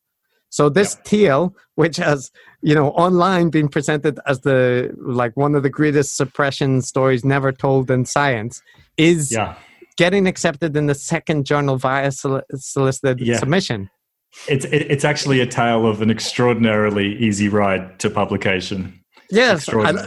Let me just give one example. And I'm a random early career academic, right? I have been involved in a paper that went through no less than, I think, 6 journals over the space of 2 to 3 years for publication. And the first journal almost published it with minor revisions. So, and we received, conflicting reviews, positive reviews, negative reviews, the whole gamut. And that's not unusual. The experience I just described is not unusual. Every academic has experience. Look, in fact, Chris, just today, I've got another example from today as it happens. I'm a co-author on a paper that was just accepted. It was rejected by 3 journals beforehand, The lead author admittedly aimed high and sort of progressively revised their expectations. It's a minor paper, I don't, none of us gave any of those rejections much thought. Sure. It's entirely normal, and it happened to have been accepted today. So, this is nothing. And Matt, I also don't blame people who are not academics who haven't experienced this because the way that the brothers frame it as if this is a great, scientific misjustice. Also, Chris, I think in some ways I can understand why Brett is got the wrong end of the stick here. Is that an international expression? That's an Australian one anyway. I think, got the wrong end of the stick. Did you say the old stick? No, the end. Okay, the end of the stick. Okay, good. It's because he isn't at this point. He's not an experienced researcher. I got the impression that he was kind of alienated from his supervisor or not in close contact with his supervisor or something. I don't know. Maybe it was not in. So I guess to him, it all felt entirely exceptional. It felt mystifying. Why didn't Nature accept my amazing paper? Why did this reviewer have all these unfair revisions?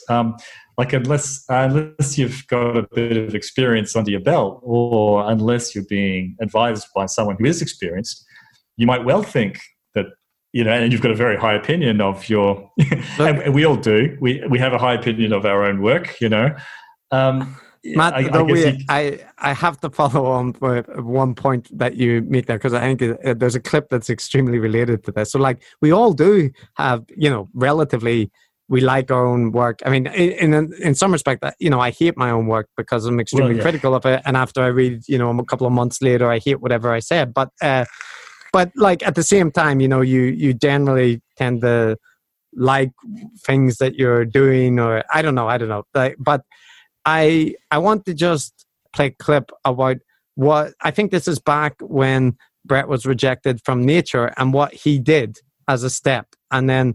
Maybe we can talk about what this suggests about frame of mind or kind of self-belief. But have a listen to this. Now, the irony is I sent a letter to Dawkins when this was going on asking for his help. And he sent back a letter saying, this is very interesting. It's not my area of specialty. You should talk to Bill Hamilton. All right. So I think this is when the Nature rejection had just came in. But the point I want to note there is he emailed Richard Dawkins, right, who's a well-known, famous evolutionary theorist at that stage. And as a PhD student, I'm pretty sure that would be being in astrophysics and thinking maybe I should reach out to Neil deGrasse Tyson to help me get my paper published. I was just thinking of the parallel in psychology, my area, and thinking, well, that would be, I guess, me getting rejected from a journal and writing a letter to Steven Pinker saying, please, could you kick in here. I'm amazed that he got a response from Dawkins at all. Actually, that's yeah. Maybe he's good at writing, letters. I mean, him and Eric are certainly good at selling controversies. So who knows the way it was framed, but yeah, and it may have been Dawkins who kind of put him in touch with Bill Hamilton, who was one of the figures that he reported being positive about the paper. But in any case, and another point that we kind of glided past was that Brett was sure, and Eric and Brett spent some time on this, that very, very likely that Carroll was the reviewer. But there's no actual evidence that this is the case, right? Because the reviewer was anonymous, and their assumption is because they received their critical feedback. Like, again, they received a negative review, and the only other negative review that they'd received was Carroll's. But the point I want to make here is that the positive reviews they had received were all from people in their network, like Dick Alexander, who was friends with Hamilton. Or these people like the paper, give positive remarks, but these are all people that have some degree of interpersonal relationship. Carol Greeder is outside, an expert in this area, gives a negative review. This external anonymous reviewer, who could be Carol Greeder or could be someone completely different, gives an also very harsh negative review. So, like, if it's me, the thought, like, maybe I would think, is this Carol? But my other thought would be, is there a problem with the paper that I don't see, or that, this is two negative, very negative reviews I've received. Like, is there a point? And we're all defensive about our papers, but that possibility seems to be like alien to Brett, that the flaw could be with his paper. That's not possible. So the question becomes, who are these alien reviewers, or like, what's their agenda to deny the brilliance? Who are the hostile forces? Because it's kind of the only possible explanation when you feel like your paper or your work is without flaw. Yeah, I mean, look, you can only repeat it, that negative reviews, even when your paper is good, even when the paper is good. You get very harsh reviews, usually. You get very harsh reviews, usually. Yeah, that's just normal, and it doesn't mean that anyone has anything against you. I don't know how bad it is. Well, it feels like it. But one part that this relates to is that while all this is going on, there's a separate paper that this is with Carroll's group, which basically is looking at the telomere length in lab mice and making this point that the telomeres are elongated in this species that Brett has looked at. So this is the work of one of Carroll's grad students, and Carroll and the grad student, Mike Herman, I think is his name, have done that research and found out this discovery. And Brett reports that when he asks her about when she's going to publish the paper, that she basically says it's not a priority, they're keeping the information in-house.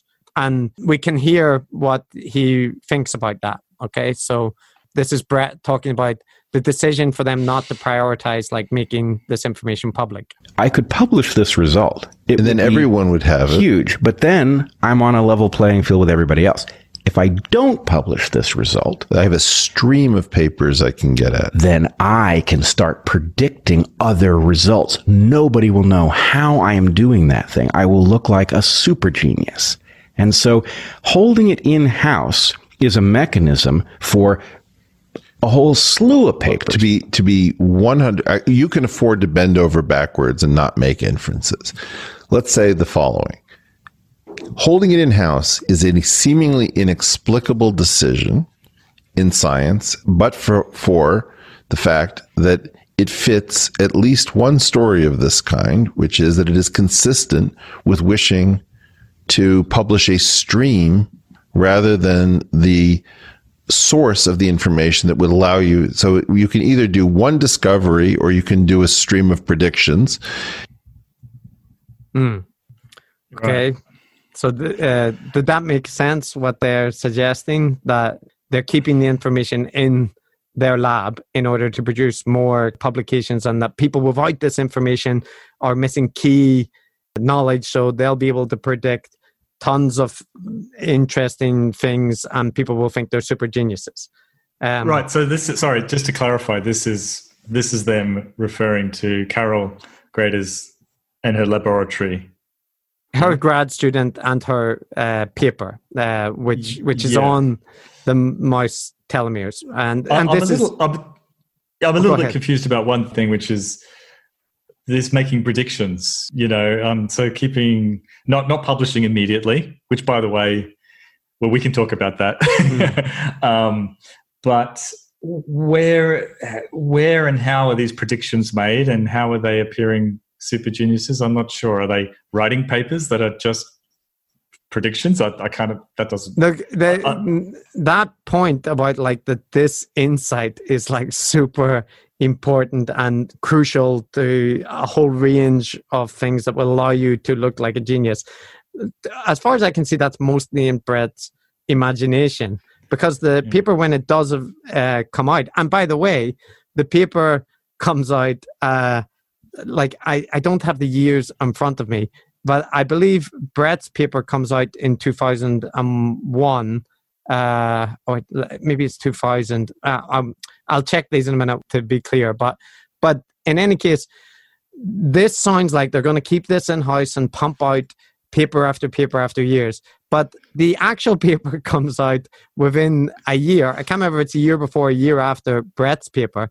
I think it's a year before, which means that, like, given this time frame, you're talking about 1 or 2 years to publication from the discovery, which is actually nothing, and also no time to produce things. So what it sounds like is that Brett has reinterpreted this conversation for them to say, like, that they're going to keep the information in-house and they're not going to share it. But it more sounds like they didn't consider it a priority, but they still produced the paper within 1 to 2 years, which is actually a fast turnaround. And let me play the kind of clip where he talks about this, because it seems like a complete contradiction to, on the one hand, be like, they're keeping this behind closed doors so they can benefit from it, and then to say this. My relationship with Carol is changing its tenor, and she is becoming hostile, and I'm not clear on what's going on.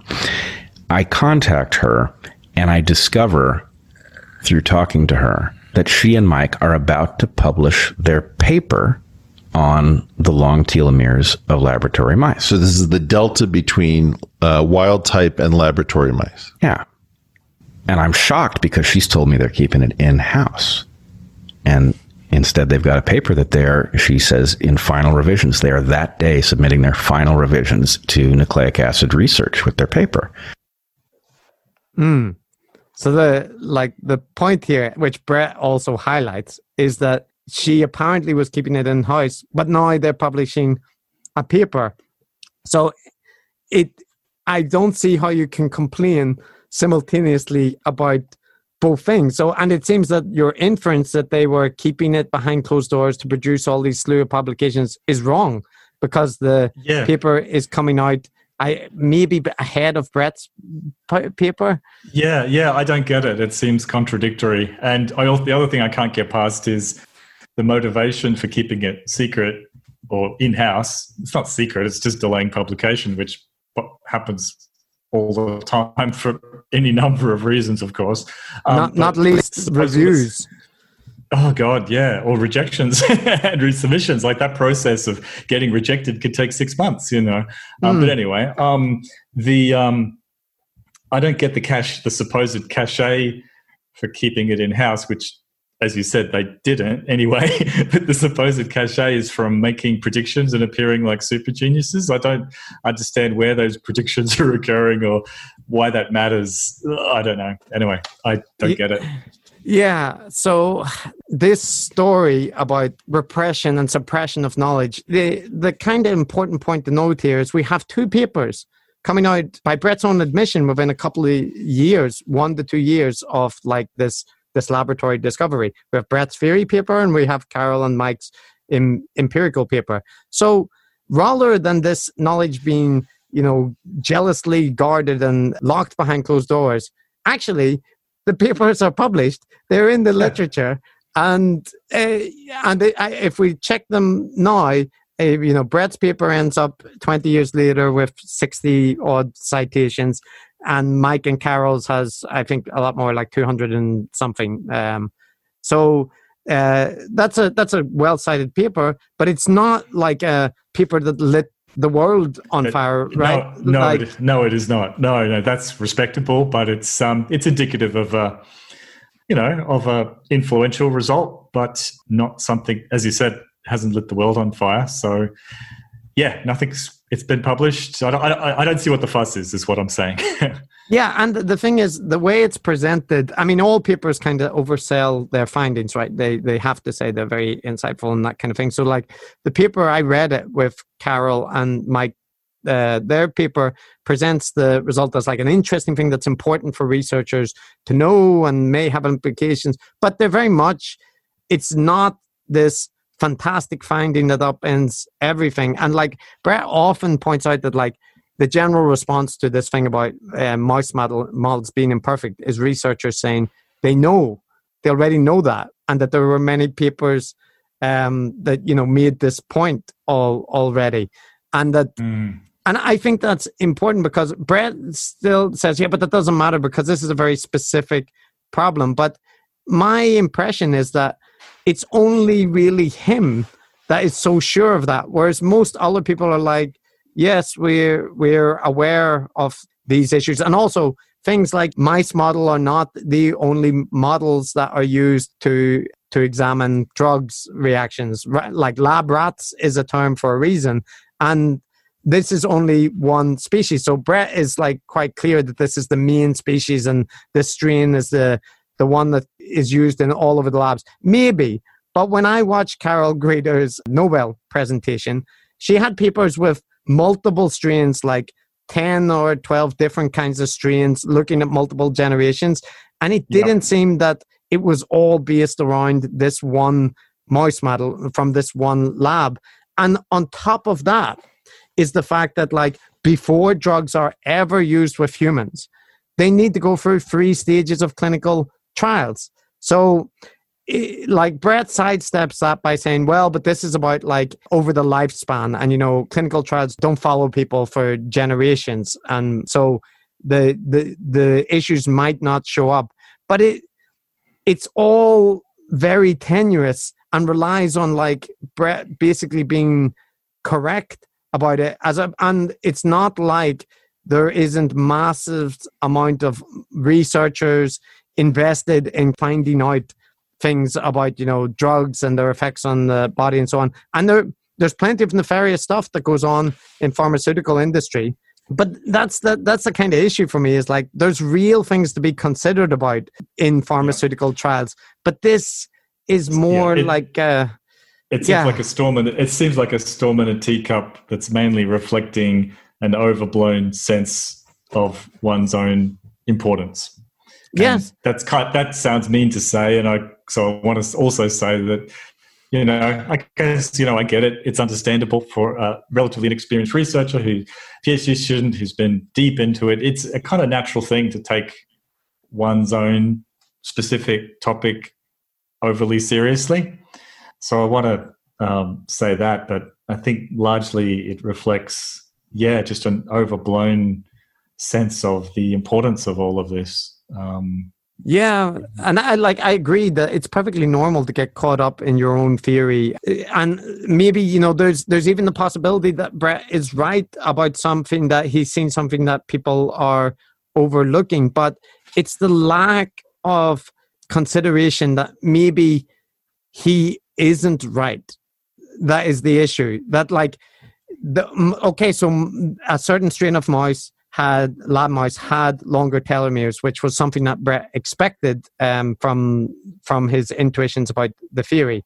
But that doesn't mean from there all his other intuitions apply. And that when people are saying this is not that surprising, it's not that big of a deal, it's not necessarily a suppression or like a bad faith reaction to defend the status quo. It could legitimately be that the researchers don't think it is, because in my conversations around this episode with researchers that are involved with cancer research or or doing lab studies with, mice and other models, which I'm not.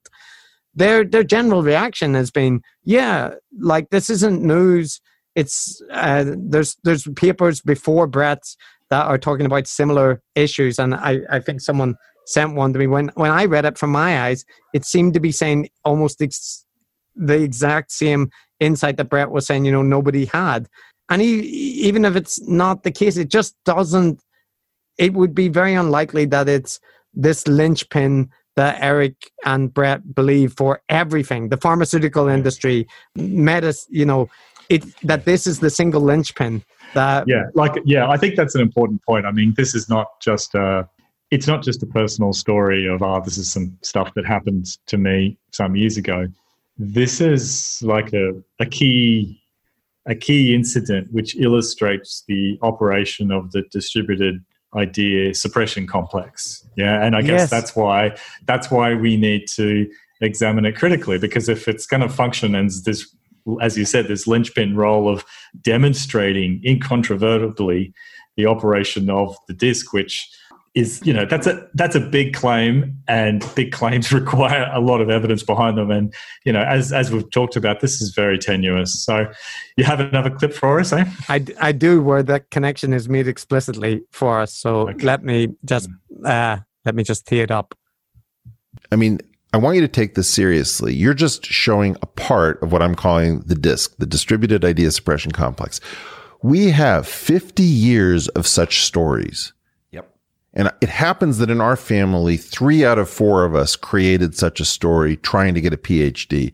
And the idea for me is that every time you have to go into some closed system, like there's a committee meeting, or there's a blue ribbon commission, or there's a peer review process, or there's a, what do they call them? The panels, study groups for grants.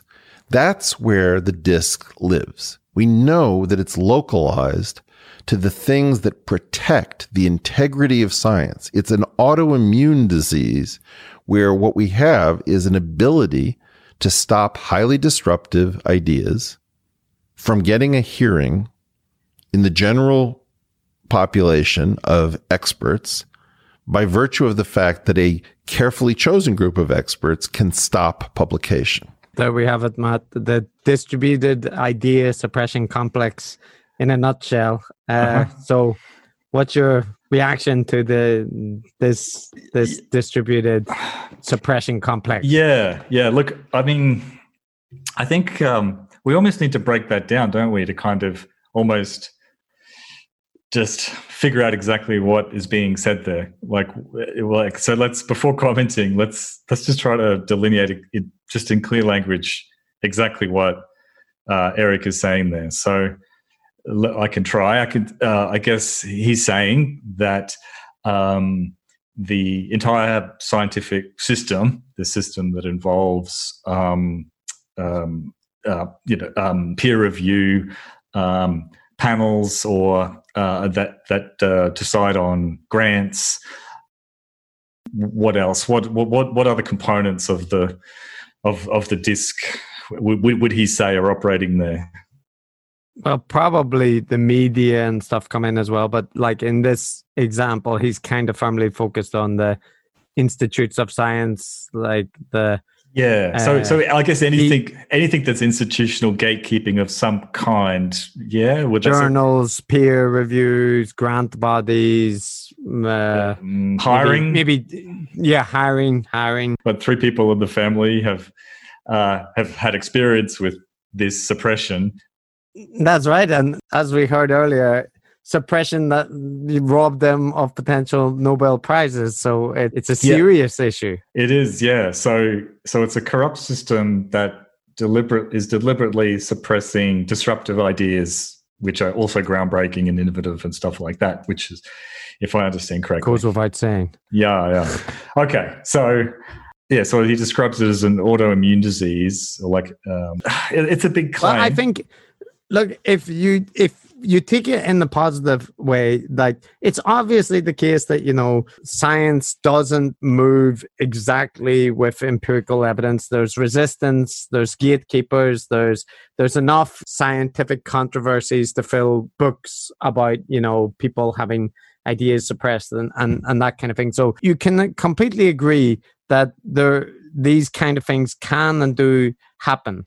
But it's the degree to which Eric assumes that that's why his idea and Brett's ideas haven't made it. Or it seems to be a default that this process is keeping out the best ideas and the revolutionary ideas, instead of that it may very well be functioning as a quality control. And while there are individual cases which show limitations of the system, that it's like incredibly self-serving to assume that the reason you cannot succeed within the system, or the reason you haven't got recognition or your Nobel Prize, is just because it's all biased and people don't recognize it. Like, the other possible explanation is that your idea is not that revolutionary or is not as amazing as you judge it to be.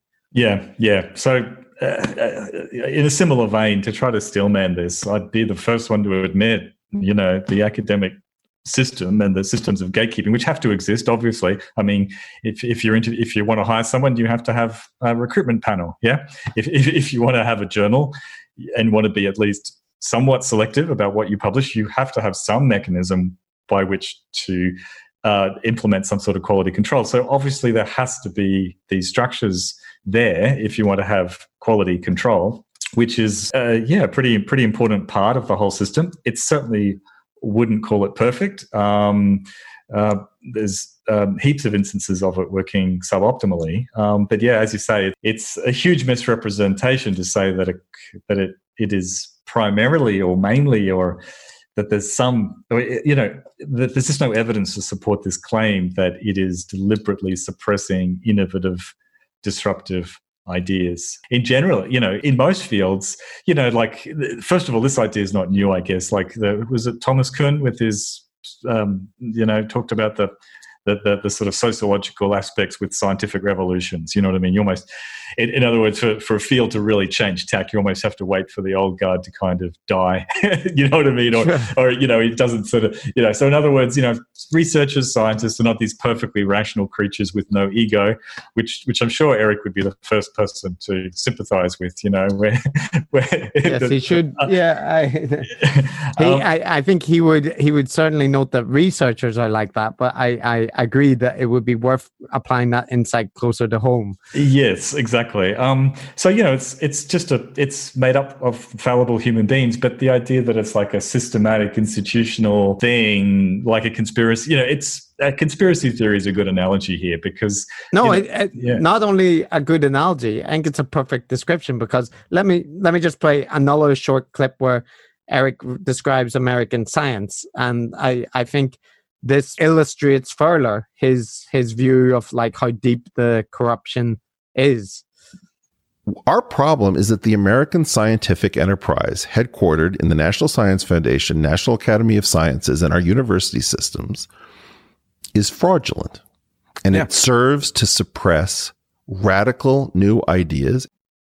And there are other clips that I could play from this single episode where Eric describes the university system as a suppression system for big ideas and so on.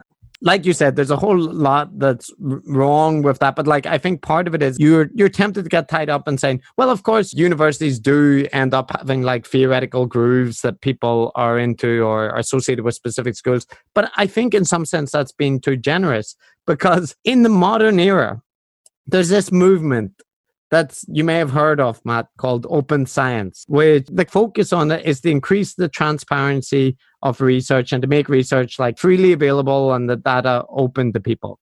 And those efforts, the open science movements, are kind of not discussed by Eric and Brett, but in large part, they take care of a lot of the things that they're concerned about. For example, this concern about gatekeepers closing things out behind articles behind closed doors. Now it's possible to publish a preprint on preprint servers before they've been reviewed, and people in the field can then see the article and access it. So the notion that the system is completely closed, it's actually changing, and there are efforts underway to make it so that there is less reliance on who and the traditional systems of peer review. My kind of argument is just that the problems that Eric and Brett raise, to a certain extent, they're real, but their solutions are just unrealistic and typically extremely personal about their grievances about some paper they had that was rejected, and they try to link it to broader processes, but in so doing they misportray like science as a idea suppression complex, or as universities as like things to throttle innovation, and it rings hollow. Yeah, I think that's it. I mean, it's a big claim, but what it boils down to is that there's just no evidence really presented to support this claim, apart from a personal feeling of grievance that they have been unrecognized by the system. Like, that doesn't really cut it in terms of supporting such a huge claim. There's all kinds. I mean, it just doesn't gel with any kind of experience that I've had. Like, I've published a lot of research. A lot of it's been kind of mediocre, to be honest, Chris. And I've managed to find some way to publish it. If anything, I think the bar is too low. Probably more of my papers should have been rejected. Look, and Eric has argued that the reason he won't use preprint servers is because you have to supply an academic email address, and if you don't have an academic email address, you have to get a recommendation. That's not the right word, but from some other researcher, and on principle, he refuses to do that. But even accepting that logic, it wouldn't make sense that, you couldn't just publish. You can just publish PDFs online now. You just get a website, put it up, and you can post it on Twitter. Yeah. So in the case of Brett and Eric, these are both people with like over 100,000 followers now because of cultural war involvement, and so they don't have insubstantial outreach, for their ideas or that kind of thing. So I realized that this is them going back in time to complain, about Brett's treatment within the system. But the kind of insurmountable obstacles that they're talking about, even if they did exist 20 years ago, the situation has changed a lot since then.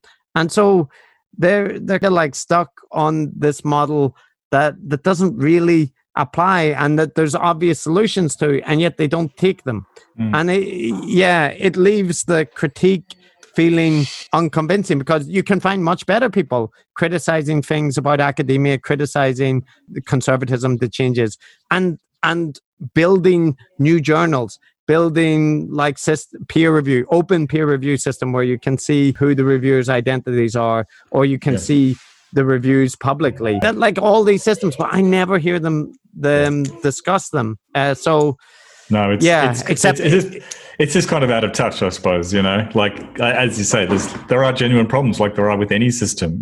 Like, for instance, the funding system in Australia, the research funding system, is extremely conservative. The sort of running joke is that you do the research and establish this amazing track record, which gives the funding agency this huge confidence in that the research is sound. And then you get the grants, which can fund your justification for the next grant, if you like, to do something sort of different, which is silly, But so, there's things like that, like conservatism, if in funding, they're very risk averse a lot of the time. So there's all kinds of complaints one could make. But when you start talking about it being an orchestrated system that is intended to stifle innovation and stop ideas that are disruptive, I mean, that's just getting into conspiracy territory. And in fact, reminds me of other groups that like to criticize academia because they just have some beef with it. And, it made me think of, well, Chris, the sort of anti-evolution Christian faction there. And they have a few talking points when it comes to discrediting the scientific literature on evolution. Likewise, the people who don't like climate change, don't want to believe the evidence on climate change, have a few talking points about why there is so much scientific literature showing that climate change is real. And what they basically say is that, the system's corrupt. All of these researchers know what side their bread is buttered on, and that they are falling into line and preaching from the hymn book because they know that they'll get rewarded for publishing stuff that supports climate change or evolution or whatever. Yeah, that's stuff you would have heard before. So, I mean, that's conspiratorial nonsense, right? That's not true. And now, I'm not saying that's the motivation of Eric or Brett or anyone, but their motivation is really kind of it's got nothing to do with evolution or climate change, obviously, but it's got to do with, I guess, bolstering their own credibility and necessity in relation to the institutions. I honestly think that it's hard to overstate the case. Like, the more that you pay attention to like Brett and Eric's output, how much of their worldview revolves around their personal grievances or their feelings of being treated unfairly during their PhDs or by the academic system. And a good illustration of this is like, this episode is specifically about Brett's PhD, so of course they cover it. But even before this story, on all their episodes, I had much more knowledge about Eric's PhD and its circumstances than I think I have of colleagues that I've worked for years, because people don't spend that much time talking up their past achievements and how revolutionary and everything they are, because if they are, you don't need to talk them up. They speak for themselves. And yeah, so lest we get stuck in the Weinstein wormhole, let's like at least finish the narrative of where the story goes with Carol. And so we've covered Brett's repression by nature and this external reviewer who may have been Carol, and his upset with the paper by Carol and her grad student. And one point that Brett is very upset about is Ehler not being a third author on that paper by Carol's grad student, because he sees the whole paper as being based on his idea.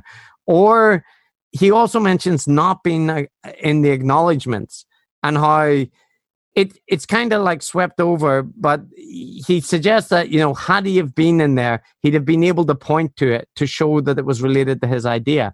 And that just struck me as like insane, because when I think about a situation where, say, you're at a job interview and you're talking to people and say, look, if you check the acknowledgements on this paper, you'll note that I am mentioned in there, so this was my idea and it's very important. Like, Brett seems convinced that this would make a tangible difference to his career or life, but even having a third author paper that is reasonably successful would do very little. I would say, and an acknowledgement would do nothing, because nobody reads acknowledgements, and if somebody brought it up, you would consider them somewhat odd to to mention that. Yeah, I think that's a good example of the kind of points that are made that, as you say, kind of illustrate. I don't know what it illustrates. It's kind of out of touch or something. But I suppose that the people who listen might think that that's an important point, or something that matters. When you and I know that having your name mentioned in the acknowledgement, saying, "Oh, we acknowledge Chris Kavanagh for helpful discussions about something." I mean, big shrug. That doesn't mean this is not important. Yeah. Why? I don't know why they think it's important. Yeah, I read acknowledgements, but I realize that that's a weird thing that I do, that most people don't do. You are. I am weird, and I have this. I also read prefaces in books, prefaces, right? So these are things that usually people ignore as incidental information, and for good reason. Yes. But yeah, so anyway, stepping away from those papers, what we get to next is that Carol is eventually awarded the Nobel Prize, ostensibly for her 20-year research or 20 or 30-year research career focusing on telomerase and just a whole career of research on the topic of telomeres and telomerase and the discovery of the connection between the two. And so Brett watches her Nobel speech, which I've also watched, and I would say is a very good Nobel speech, but his reaction is quite impressive. So let Brett speak for himself.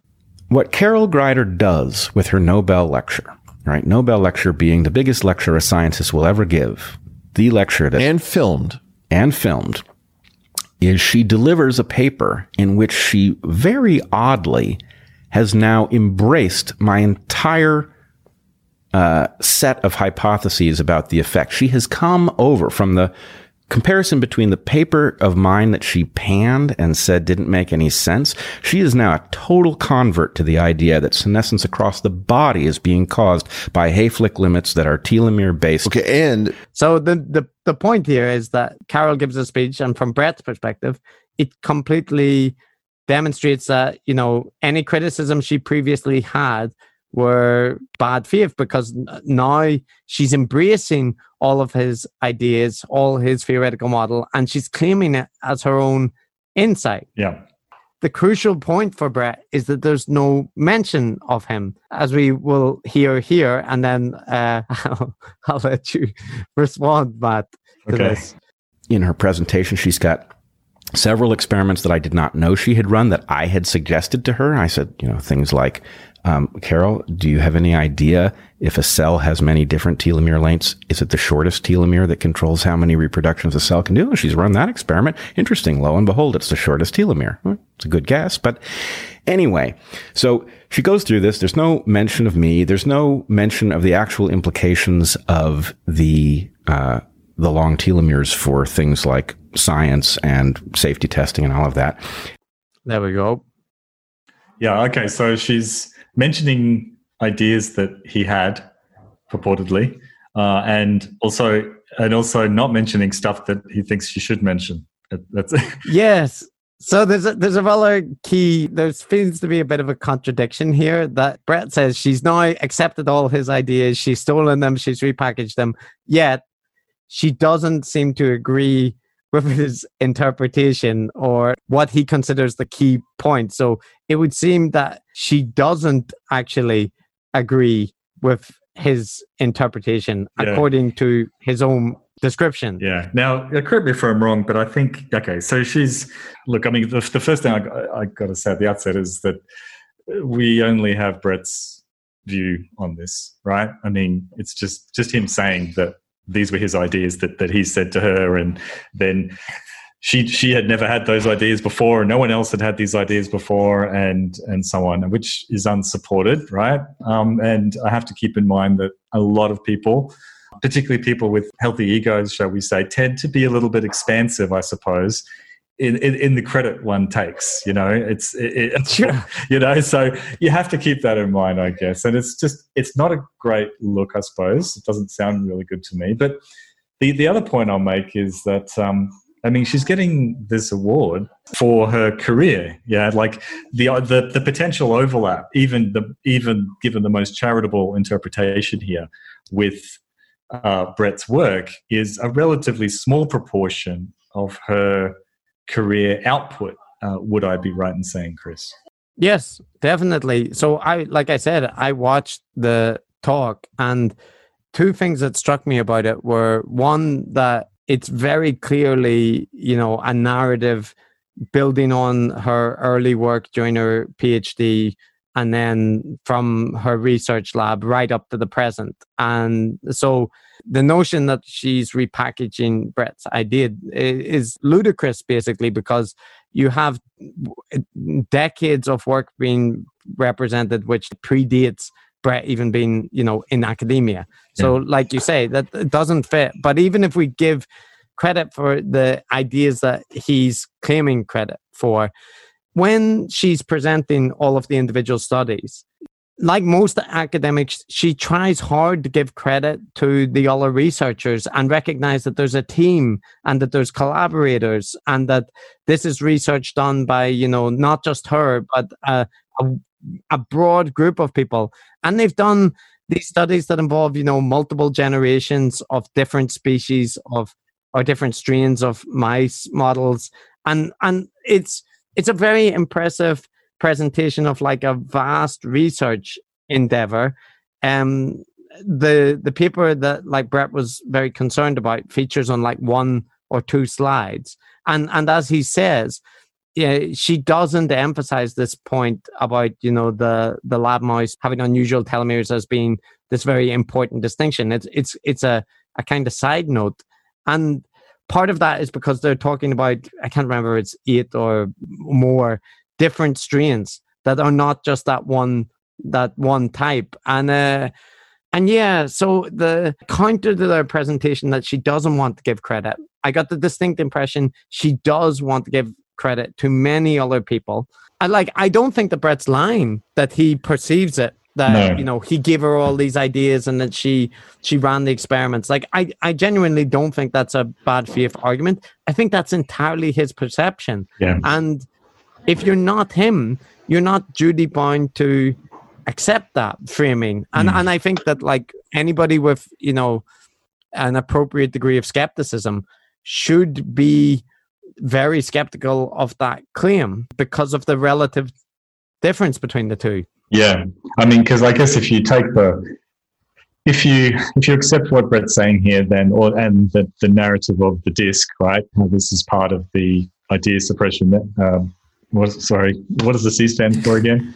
The distributed idea suppression complex. Complex. Yep. According to that, she's not acknowledging Brett's contribution, acknowledging lots of other people's contributions, even though Brett's contribution was the most innovative and groundbreaking and so important and so on, because I guess it was too innovative, too disruptive, and that kind of just the disc represented by her or whatever had kind of have decided that he needs to be suppressed and not given due credit. So that's one interpretation. There's another simpler interpretation, which is just that maybe Brett is overestimating the quantum of credit that is deserved. I mean, and I say that because it's a very common thing. It's kind of an occupational hazard for academics to overestimate our own importance. And so he wouldn't be alone in that at all. Yeah, so it's just a bit sad. It's a bit sad, really, to... It is. And I'm just looking at Carol Greeder's Google Scholar page, right? And her top publication is from 1990, Telomeres Shortened During Aging of Human Fibroblasts, cited by 6,254. You go down a bit, 1992, telomere length predicts replicative capacity of human fibroblasts. Telomere shortening and tumor formation by mouse cells lacking telomerase, 1997. Longevity, stress response, and cancer in aging telomerase deficient mice, 1999. These are all publications predating any phone call from Brett, right? And they're related to the topic, and maybe they don't have the specific point that Brett thinks is crucial, but again, that relies on his judgment to say what's the critical thing. And I watched that that speech, and it all made sense as a coherent research agenda, right, that she had been following for the years. It didn't seem like it just came from this one discovery that they made about the length of telomeres in mice. And indeed, that was just one minor part of the whole presentation. But in Brett's presentation, it's the key point. And maybe his argument is that no, that's just the example of the broader point. But I think there's a big issue with his claim that he is the person who has made these connections. Because what little I've looked into the literature, I can find papers from a couple of years previously which are discussing similar relationships. After Brett's paper has came out, and I've followed through some of the reference. I've found papers in recent years which, respond to the points raised in the paper, and some are supportive, some are critical, but they don't treat it as if it was this major theoretical breakthrough. Just, several people have made this point, including that, like, and Brett's paper is there. So it just feels like, instead of this discovery that's been suppressed and like kept out of the literature, it just has its place in the research literature as an interesting point, but not one that revolutionizes everything. Yeah, look, and that's why Carol has the Nobel and not Brett. Yeah. I mean, not to put too fine a point on it. Hey, it's funny. I feel uncomfortable about this because I do feel mean, like having to point this stuff out, but I feel like we do have to point this stuff out because Eric and Brett have cast serious aspersions on Carol's character here and made really big claims. I feel like we need to push back, even though it makes me feel a little bit uncomfortable. But I think you've probably got some clips there that probably... No, yeah, I think I can alleviate some of your guilt, Matt. So let me start by kind of making you feel more guilty by playing Eric pointing out that they aren't meaning anything negative by the things. This is at the start of the episode when they're introducing what they're going to discuss, and they make a very important point, which is... The one thing I would say is that if anyone else in the story wants to tell their version of events, it would be an honor to have you on the portal. There are no bad people in this story, in my opinion. There are a lot of bad incentives.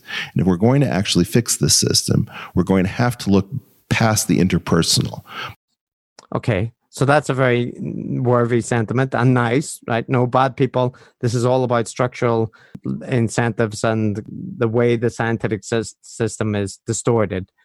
Now let me play a clip which is more closer to the period that we're discussing, where they're talking about, I believe this is the decision to keep things in house when they were talking about this. But anyway, let's have a listen if it's still true that there are no bad people.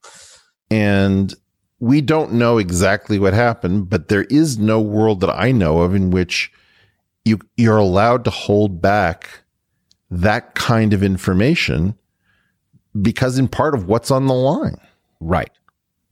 So, I mean, this is not just a question of academic interest. No, because these mice are used for medical testing purposes. Not even that. It's medical testing, but it's also all of the science relative at least to cancer, senescence, wound healing, all of the science that is stacked on these mice that is contingent on their function relative to their telomeres is all compromised. Right. You're letting year after year of this stuff accumulate. It's malpractice at an incredible level. So malpractice at an incredible level. This is discussing holding publication and keeping things in-house.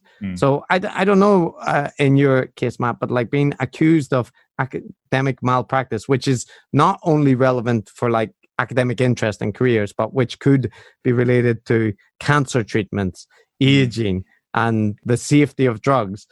It's hard to gel those 2 points together. That like we're not saying anybody did anything bad, except extreme malpractice that may have massive implications for drug safety. Yeah, and look, I mean that tone is pretty much in keeping with the theme that we've just covered, with terms of the way that Carol has purportedly, sidelined and stolen ideas from Brett. Like the implicit or explicit throughout the narrative is the idea that she has acted very, very badly. Yeah. So And since this episode has come out, so although they invite Carol on, although I have no idea why she would want to do that. And just to be clear, because she's a researcher and they are alleging a whole suite of offenses about a very specific incident. And it seems like going on to defend herself on Brett or Eric's podcast would actually be a mistake on her point, because she would just get dragged into these things more. But in any case, since that event has happened on several occasions, Eric has, quote, retweeted Carol when she's made like some statement about Black Lives Matter, for example, recently, or about support for that movement and trying to do better in science or whatever, about inclusivity.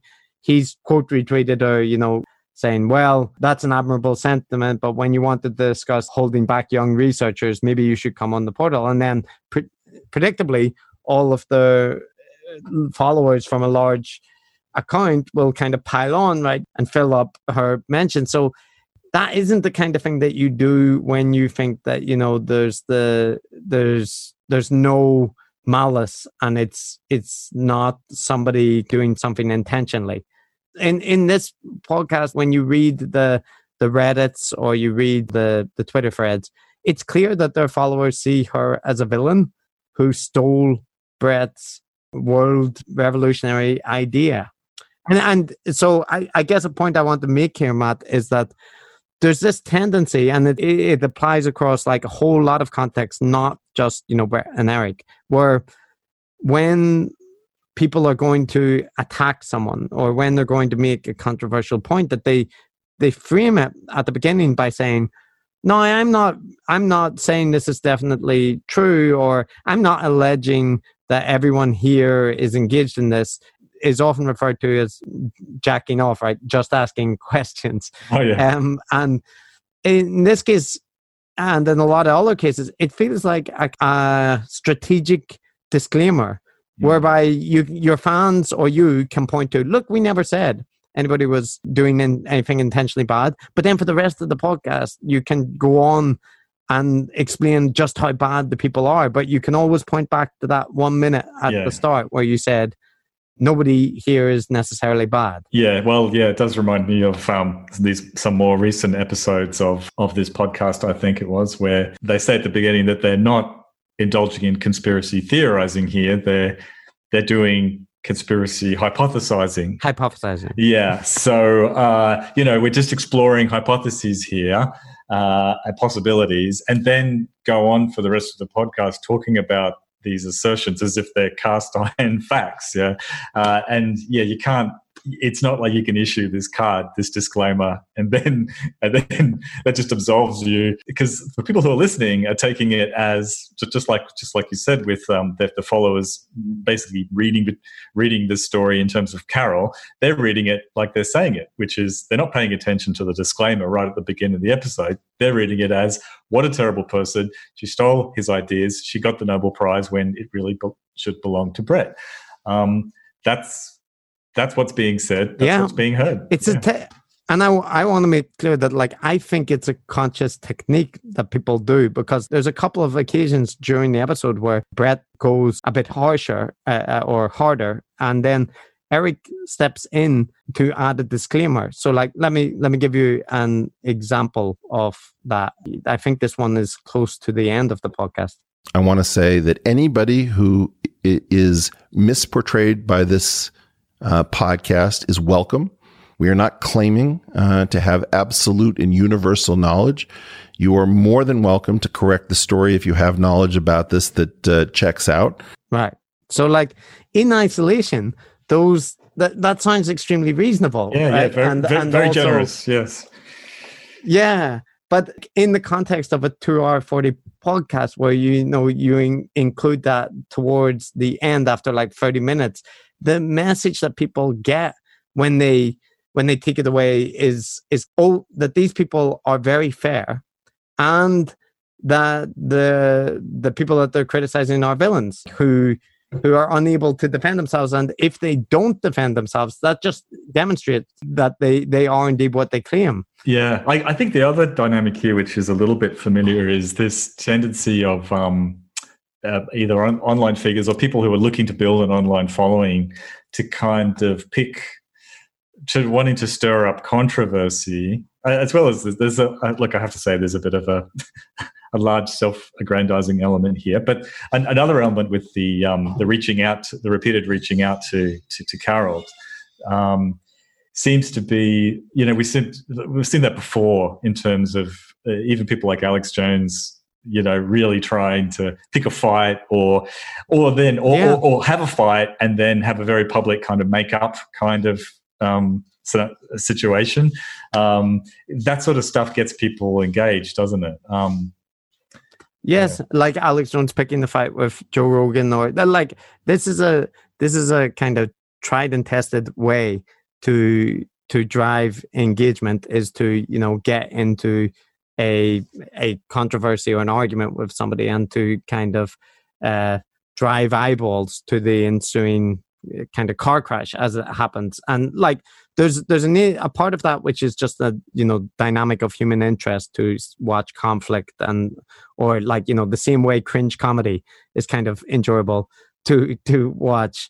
But the other side of it is that, like, if a Nobel Prize winner comes on a podcast to defend themselves against someone's accusations that they stole their ideas, of course that will become a massive story. Where it also adds a lot of legitimacy, of course, to yes, no matter what they said, it doesn't it's. I think Richard Dawkins has kind of made this point with like debating creationists or whatever, that when it looks much better on their CV than it does on yours. And I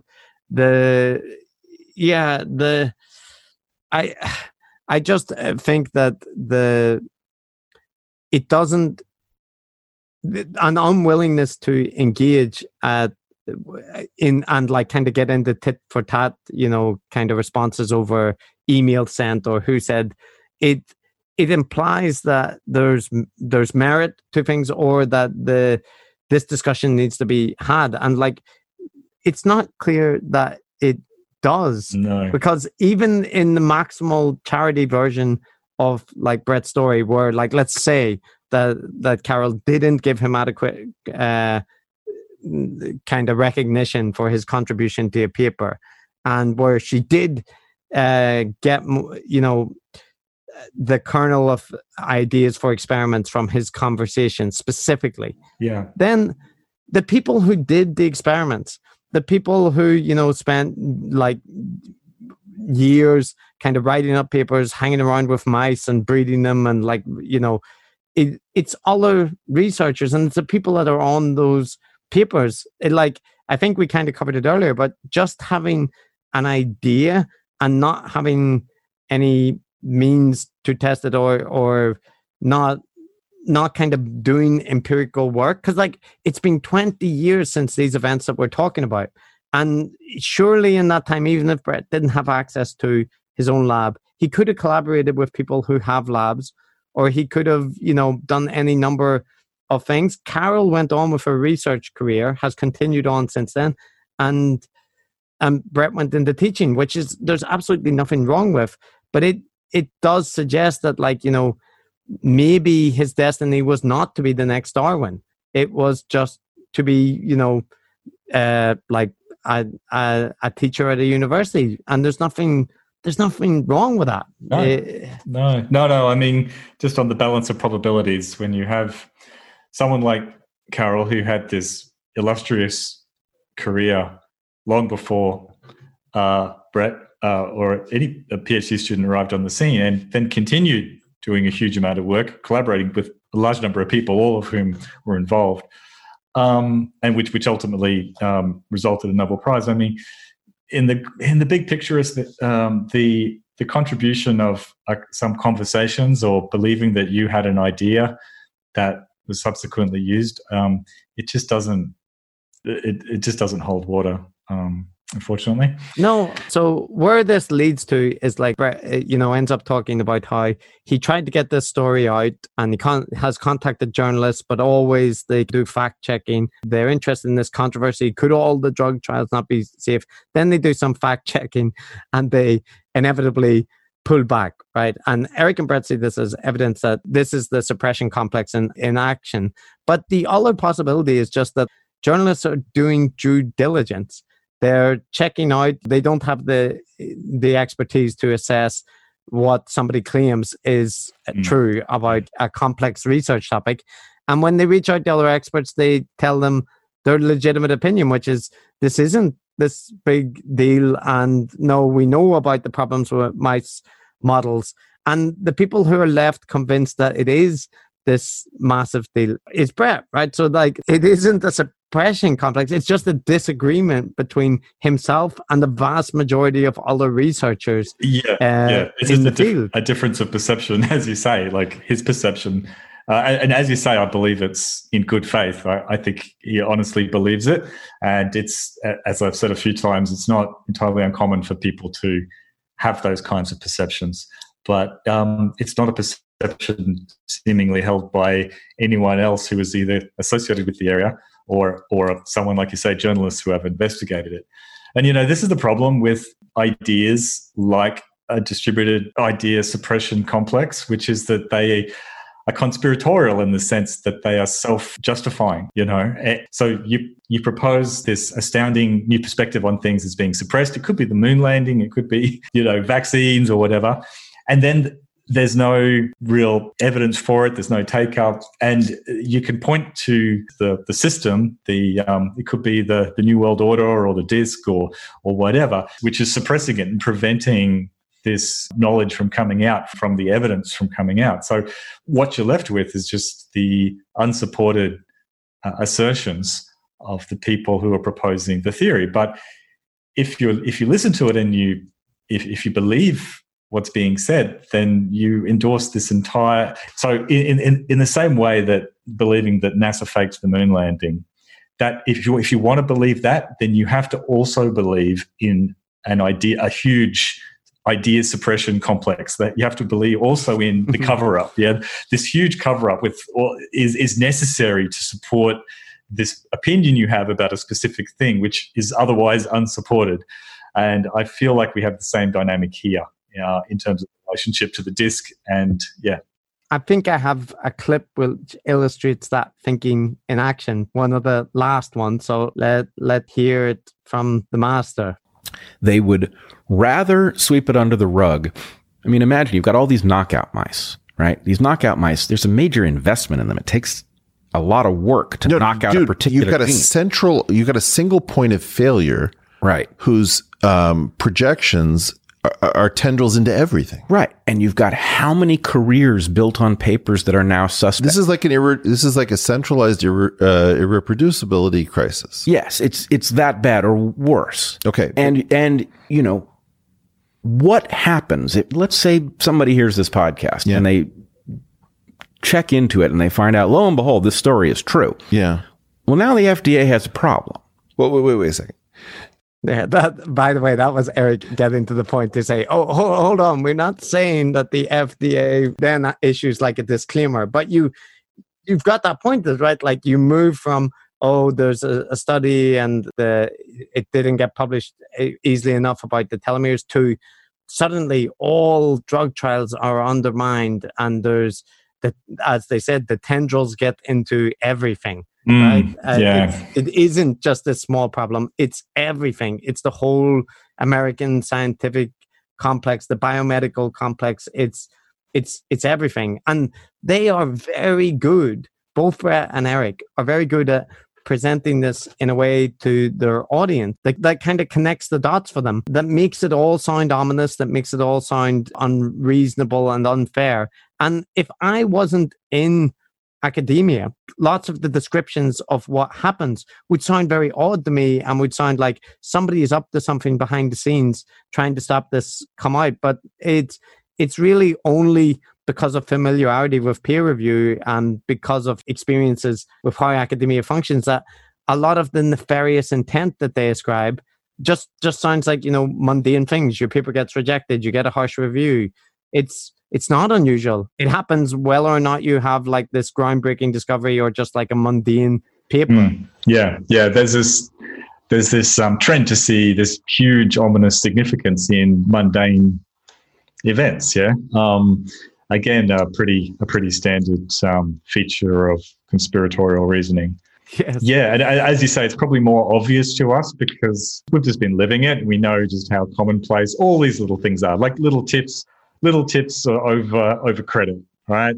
So someone having an inflated idea of their own contribution, it's as common as anything, So all of these things that are kind of pointed to as very suspicious indications of something very big, just don't seem that way to us. But I can appreciate that if you're not into it in the area, it might seem to make sense. In the same way, people who are talking about 9/11 will point to, oh, why did they collapse in that exact particular way? That seems very strange, doesn't it? And yes, if you're a structural engineer or whatever, it's like, no, that's not. It's not actually a big deal. But if you're not a structural engineer, like I'm not, you'd be like, well, it looks like a controlled explosion, or that kind of thing. So I think this connects in, and we should probably get to like wrapping up, given that I have no idea how long this episode is. But the whole idea of the portal, and to like another extent, the Dark Horse podcast, is that they're kind of peeling back the curtain from academia to give their audience that are interested in these scientific ideas a kind of insight into that world that they've been denied by the system, or that if they're not in university, or maybe they're not studying those subjects. And I want to say that that's like a very appealing notion, that you're being granted insight into high level conversations, and that you're being brought along. There's a little clip that shows both Brett and Eric are saying, like, if the audience can keep up with us, this is good. Otherwise, we're just going to talk in the way that we are because we trust our audience to do the research. And that sounds like this. I want to talk about the subjects that you're most associated with, starting with your thesis. And I want to get into the science of it using the Portal podcast. If people get left behind, they get left behind. That's just like one illustration, but there's this constant bringing in of people, to discuss high level physics or something. And Eric often frames as, well, this is how real science happens.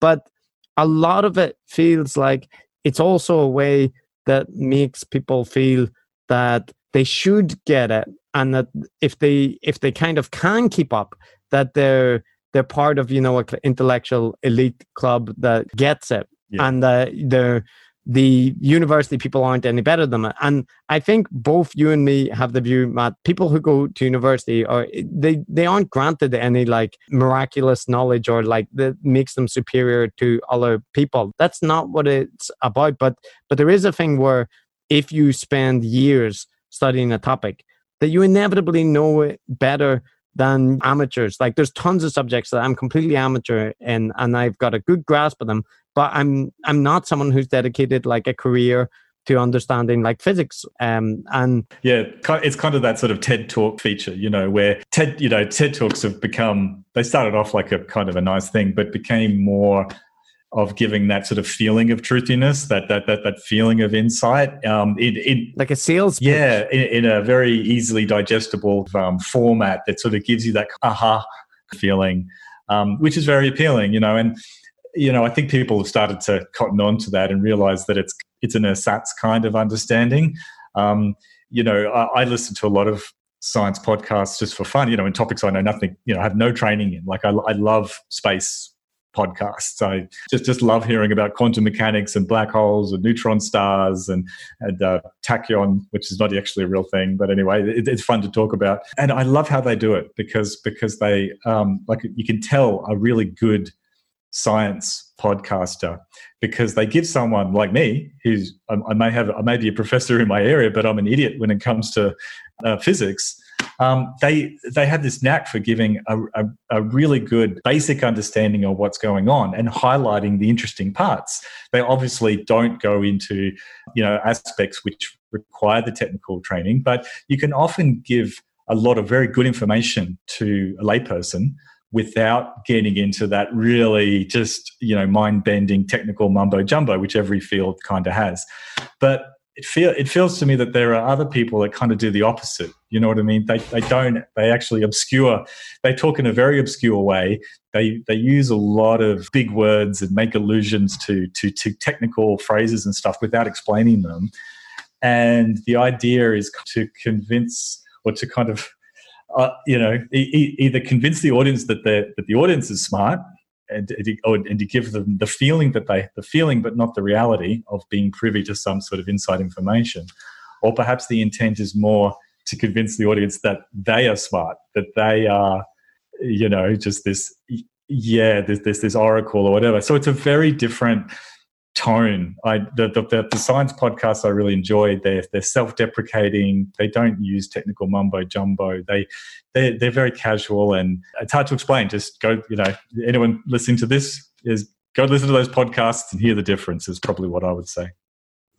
Yeah, well, I think that like this episode is perhaps not as bad as some of the other ones in terms of the like techno babble, because maybe partly because of Brett, like they spend some time to try and break down ideas, but in all instances there always feels and it comes through in this episode, but it comes through in other episodes as well, that there's a performative aspect to both of the Weinsteins, which is that if they have a way to get across an idea that illustrates how smart they are, that can make references to obscure theorists, or that can invoke technical terms, they will choose that over, a simple version that doesn't require referencing obscure 19th century German poets or so on. And Eric's much worse for this than Brett. But like, I think once you recognize that, you start to understand a lot more of the context, because I've seen people who have watched episodes where like Brett is discussing something with a theoretical physicist and there's a lot of technical discussion. And I showed this to a physicist and they were like, well, who's this for? Because it's not like general audience, but it's also not technical enough for physicists. And but it feels more like, yes, it's in some sense it's a performance then. And I would also counter in general that that's the way that science is done, especially grand scale physics or experimental biology, because all of those things now, although there's individual insight, they require these massive teams and labs and stuff. So like the norm is collaboration. Yeah. Like the advances are not made in a random conversation in a podcast or whatever. Yeah, there's exceptions. Well, I mean, maybe not podcast like exceptions, but I mean, there are like random geniuses who overturn or provide a proof for like a mathematical equation that was unsolved for decades. But they're famous for a reason. But as you're saying, the question your friend asked is, who's the audience for this? Is the key one. Like it's for lay people, it's purely performative because it's just technical mumbo jumbo, and every field has it. I could start rattling off about statistics mumbo jumbo, but there's no point me doing that except to another specialist statistician who's literally actively researching the area that I'm working in. To do it to an undergraduate or a layperson would be purely performative. There'd be no reason for it. And as your physics friend indicated, it's not really the kind of discussion that's an actual working research discussion either. So what is it other than performative? I'm just going to make a out of left field comparison here, but like one of the other things I don't really like is a certain brand of academic writing, which you often see in critical theory and stuff like in these sorts of fields, which are, if you're on Twitter and in the culture wars, you're probably aware of this.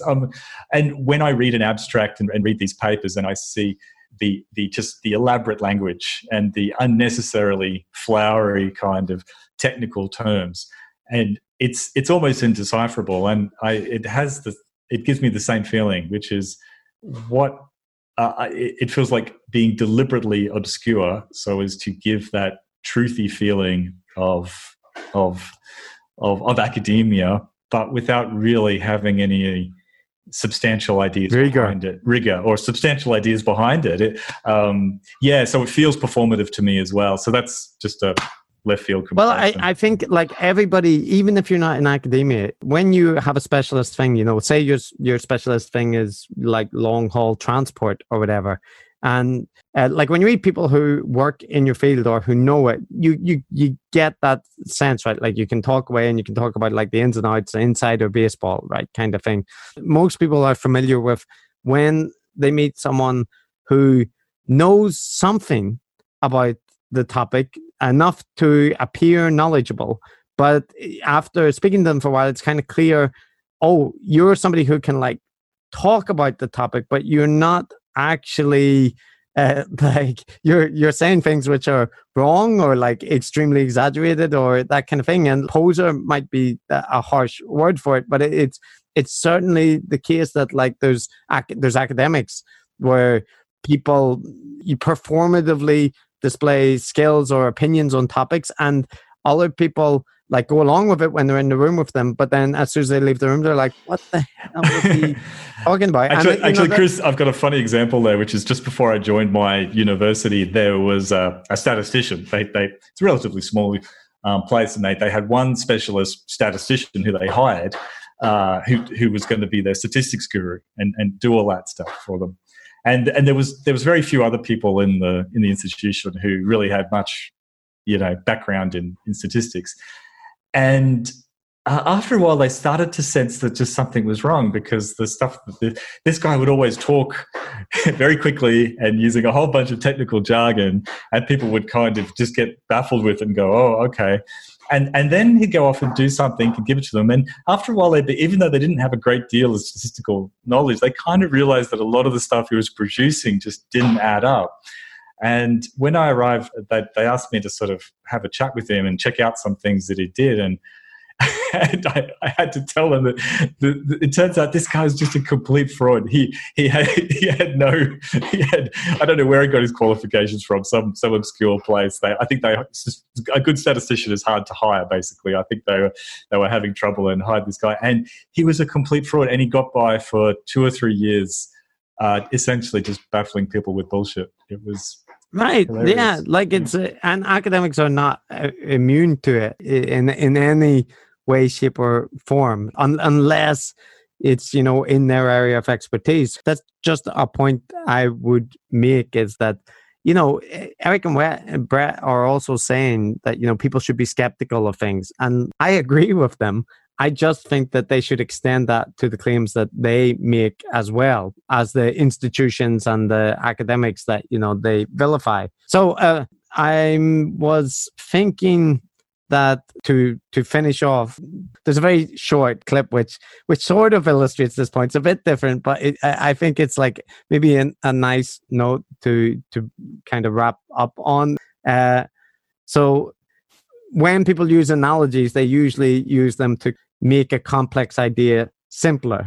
And there was a small moment in this episode where Brett or Eric attempts to translate a concept that Brett is describing into computer programming terms, making an analogy between cells and computers. And people do that all the time. But like in this case, as we'll see, the analogy ends up like mixed. And I couldn't help getting the feeling that a lot of it was just to insert computer jargon rather than to make it more clear. So let me just play this for you. This is terrifying. What you're saying to me is that if I'm comprised of, let's say, 30 trillion cells, and I view them as each, let's say, subroutines, any subroutine that is not denucleated. So here you have it. Denucleated subroutines, and the analogy continues. It would be like me starting to talk about, well, Matt, the like phylogenetic origin for conspiracy theories it's related to the Bayesian probabilities that people attach to statements, and we really should consider multivariate solutions to them, as opposed to like it's easy to do, and maybe it makes you sound smart if you say it with enough confidence, but it's also completely unnecessary. The point of a metaphor is usually to provide a simpler, more easily understandable version of the complicated thing you're referring to, rather than inserting a more complicated thing within the other more complicated. I mean, so it does feel performative, yeah. In this case, it even ends up as a hybrid analogy, because we've got denucleated subroutines, which is like a biological computer program. So, it doesn't seem like it achieved what it was supposed to do. But it's picking on an example, but I don't think it's non-representative of the general output. No, I do recall rather similar things at other points. Yeah. Well, listen, Matt. So we've spent God knows how many hours on this, and I'm sure that people may notice that there are moments during this when the tone dramatically shifts, almost as if there was a period of time between different segments. But hopefully we can get things, patched together into a coherent whole. But to finish off, would it make sense for us just to offer our closing opinions on this big picture or small picture, whatever you like? Yeah, sure. I think so. Look, I guess, so the big picture here is that this podcast was about it was a bit unusual because it's about a personal narrative, but it's kind of crucial in a way because this personal narrative of I don't know how to put it, grievance or unjust dealing with is, I guess, cited as a key personal example of how the DISC, which is an idea that's really important to Eric, I think, comes up again and again in the future, acts to really, compromise and corrupt the entire system of knowledge making in various research institutes and academic institutions around the world. So that was the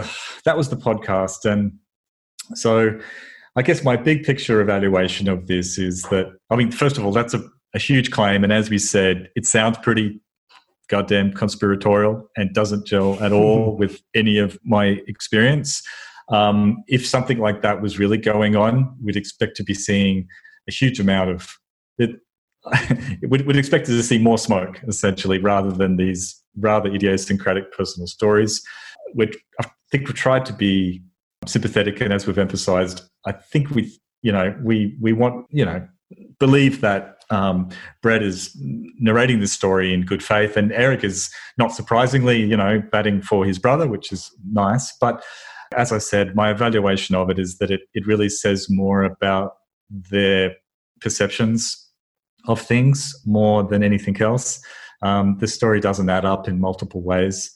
So, I'm afraid it's my evaluation is it's kind of a nothing burger in a way. Yeah. Well, in many respects, I feel the same. Storm in a teacup. Might be the way I choose to describe it. The thing that I would strongly emphasize, alongside your point, that there's a lot of parallels between what Eric and Brett are advancing and standard, conspiracy theories about the Illuminati and the kind of tendrils spanning through the scientific enterprises and the media to control and keep down, maverick voices. Like there's so much of that parallels things that I listen to, on Alex Jones week in and week out. But as well as that more conventional stuff, like I said, on denying climate change or religious people denying evolution, they want to believe X. All right, basically all of academia and science doesn't think the same. Therefore, they set about with their theories of how the whole institutions are corrupt. I think the crucial distinction there is that not only the reason that science doesn't think that is because there's a mass of evidence which supports the view that it isn't, right?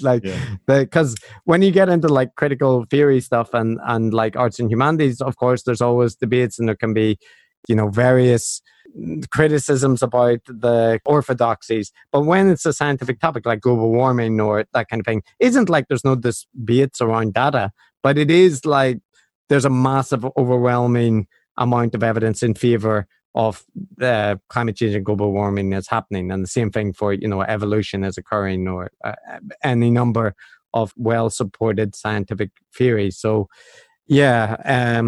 But set aside the connection to conspiracy theories and those parallels, and the other point that I want to emphasize is that this episode, which is presented as one of the defining moments of science that never was, and which is a great injustice that needs hours to focus on, and which many people listen to and were outraged by, ultimately amounts to somebody doing research, getting a paper rejected in one journal and then accepted in their next journal for a solicited submission.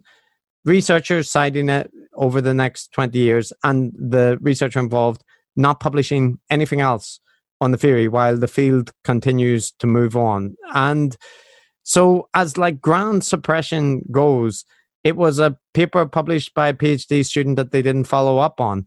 And that really seems to be it. So, like I said, in some respect, I feel bad to kind of say that, Brett has clearly focused on this for 20 years. And it's a linchpin in kind of Eric's model, albeit that Eric's model extends to much wider than the Brett case. But Brett is an illustrative example of it. And it just feels like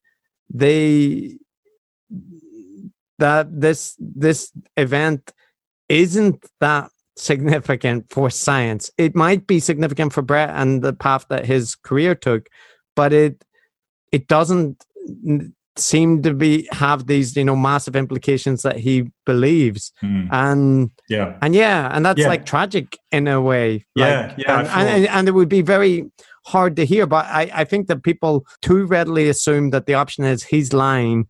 So you're saying he's lying, or that all the stuff that he's saying is wrong. It's no, that's not the point. He's telling it from his perspective, where it makes complete sense that he would see things that way, albeit it's self-aggrandizing and that, but it doesn't have to be that he's lying. He could be telling things completely honestly, and it still not be this grand controversy. And that's my takeaways. Yeah. I guess my other takeaway, I agree completely. And I guess my final comment is that, it's interesting how, if you don't actually stop and think about it and actually tease it apart, and you just kind of, I guess, go with the flow, both Eric and Brett speak extraordinarily well, far better than you and I, right? Yeah. I mean, they have lovely voices. They sound extremely erudite.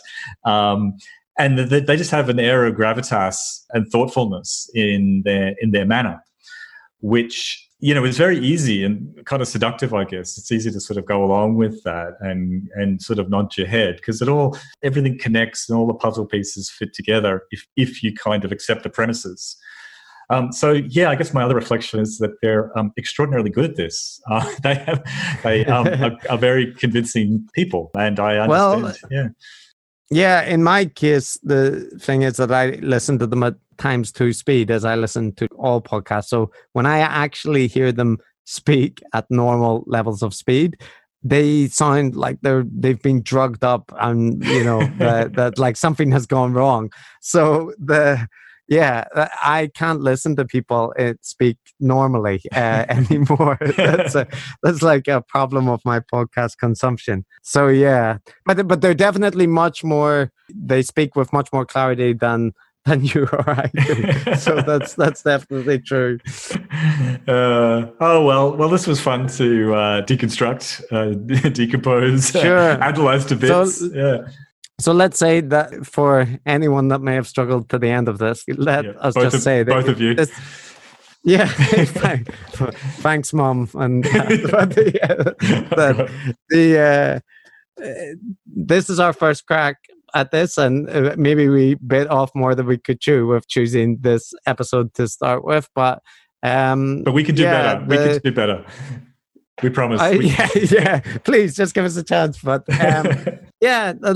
if you liked this or like portions of it, probably not all episodes will be this incredibly long, and we'll be covering other people than the Weinsteins. So hopefully you enjoyed, and we did over the course of many weeks.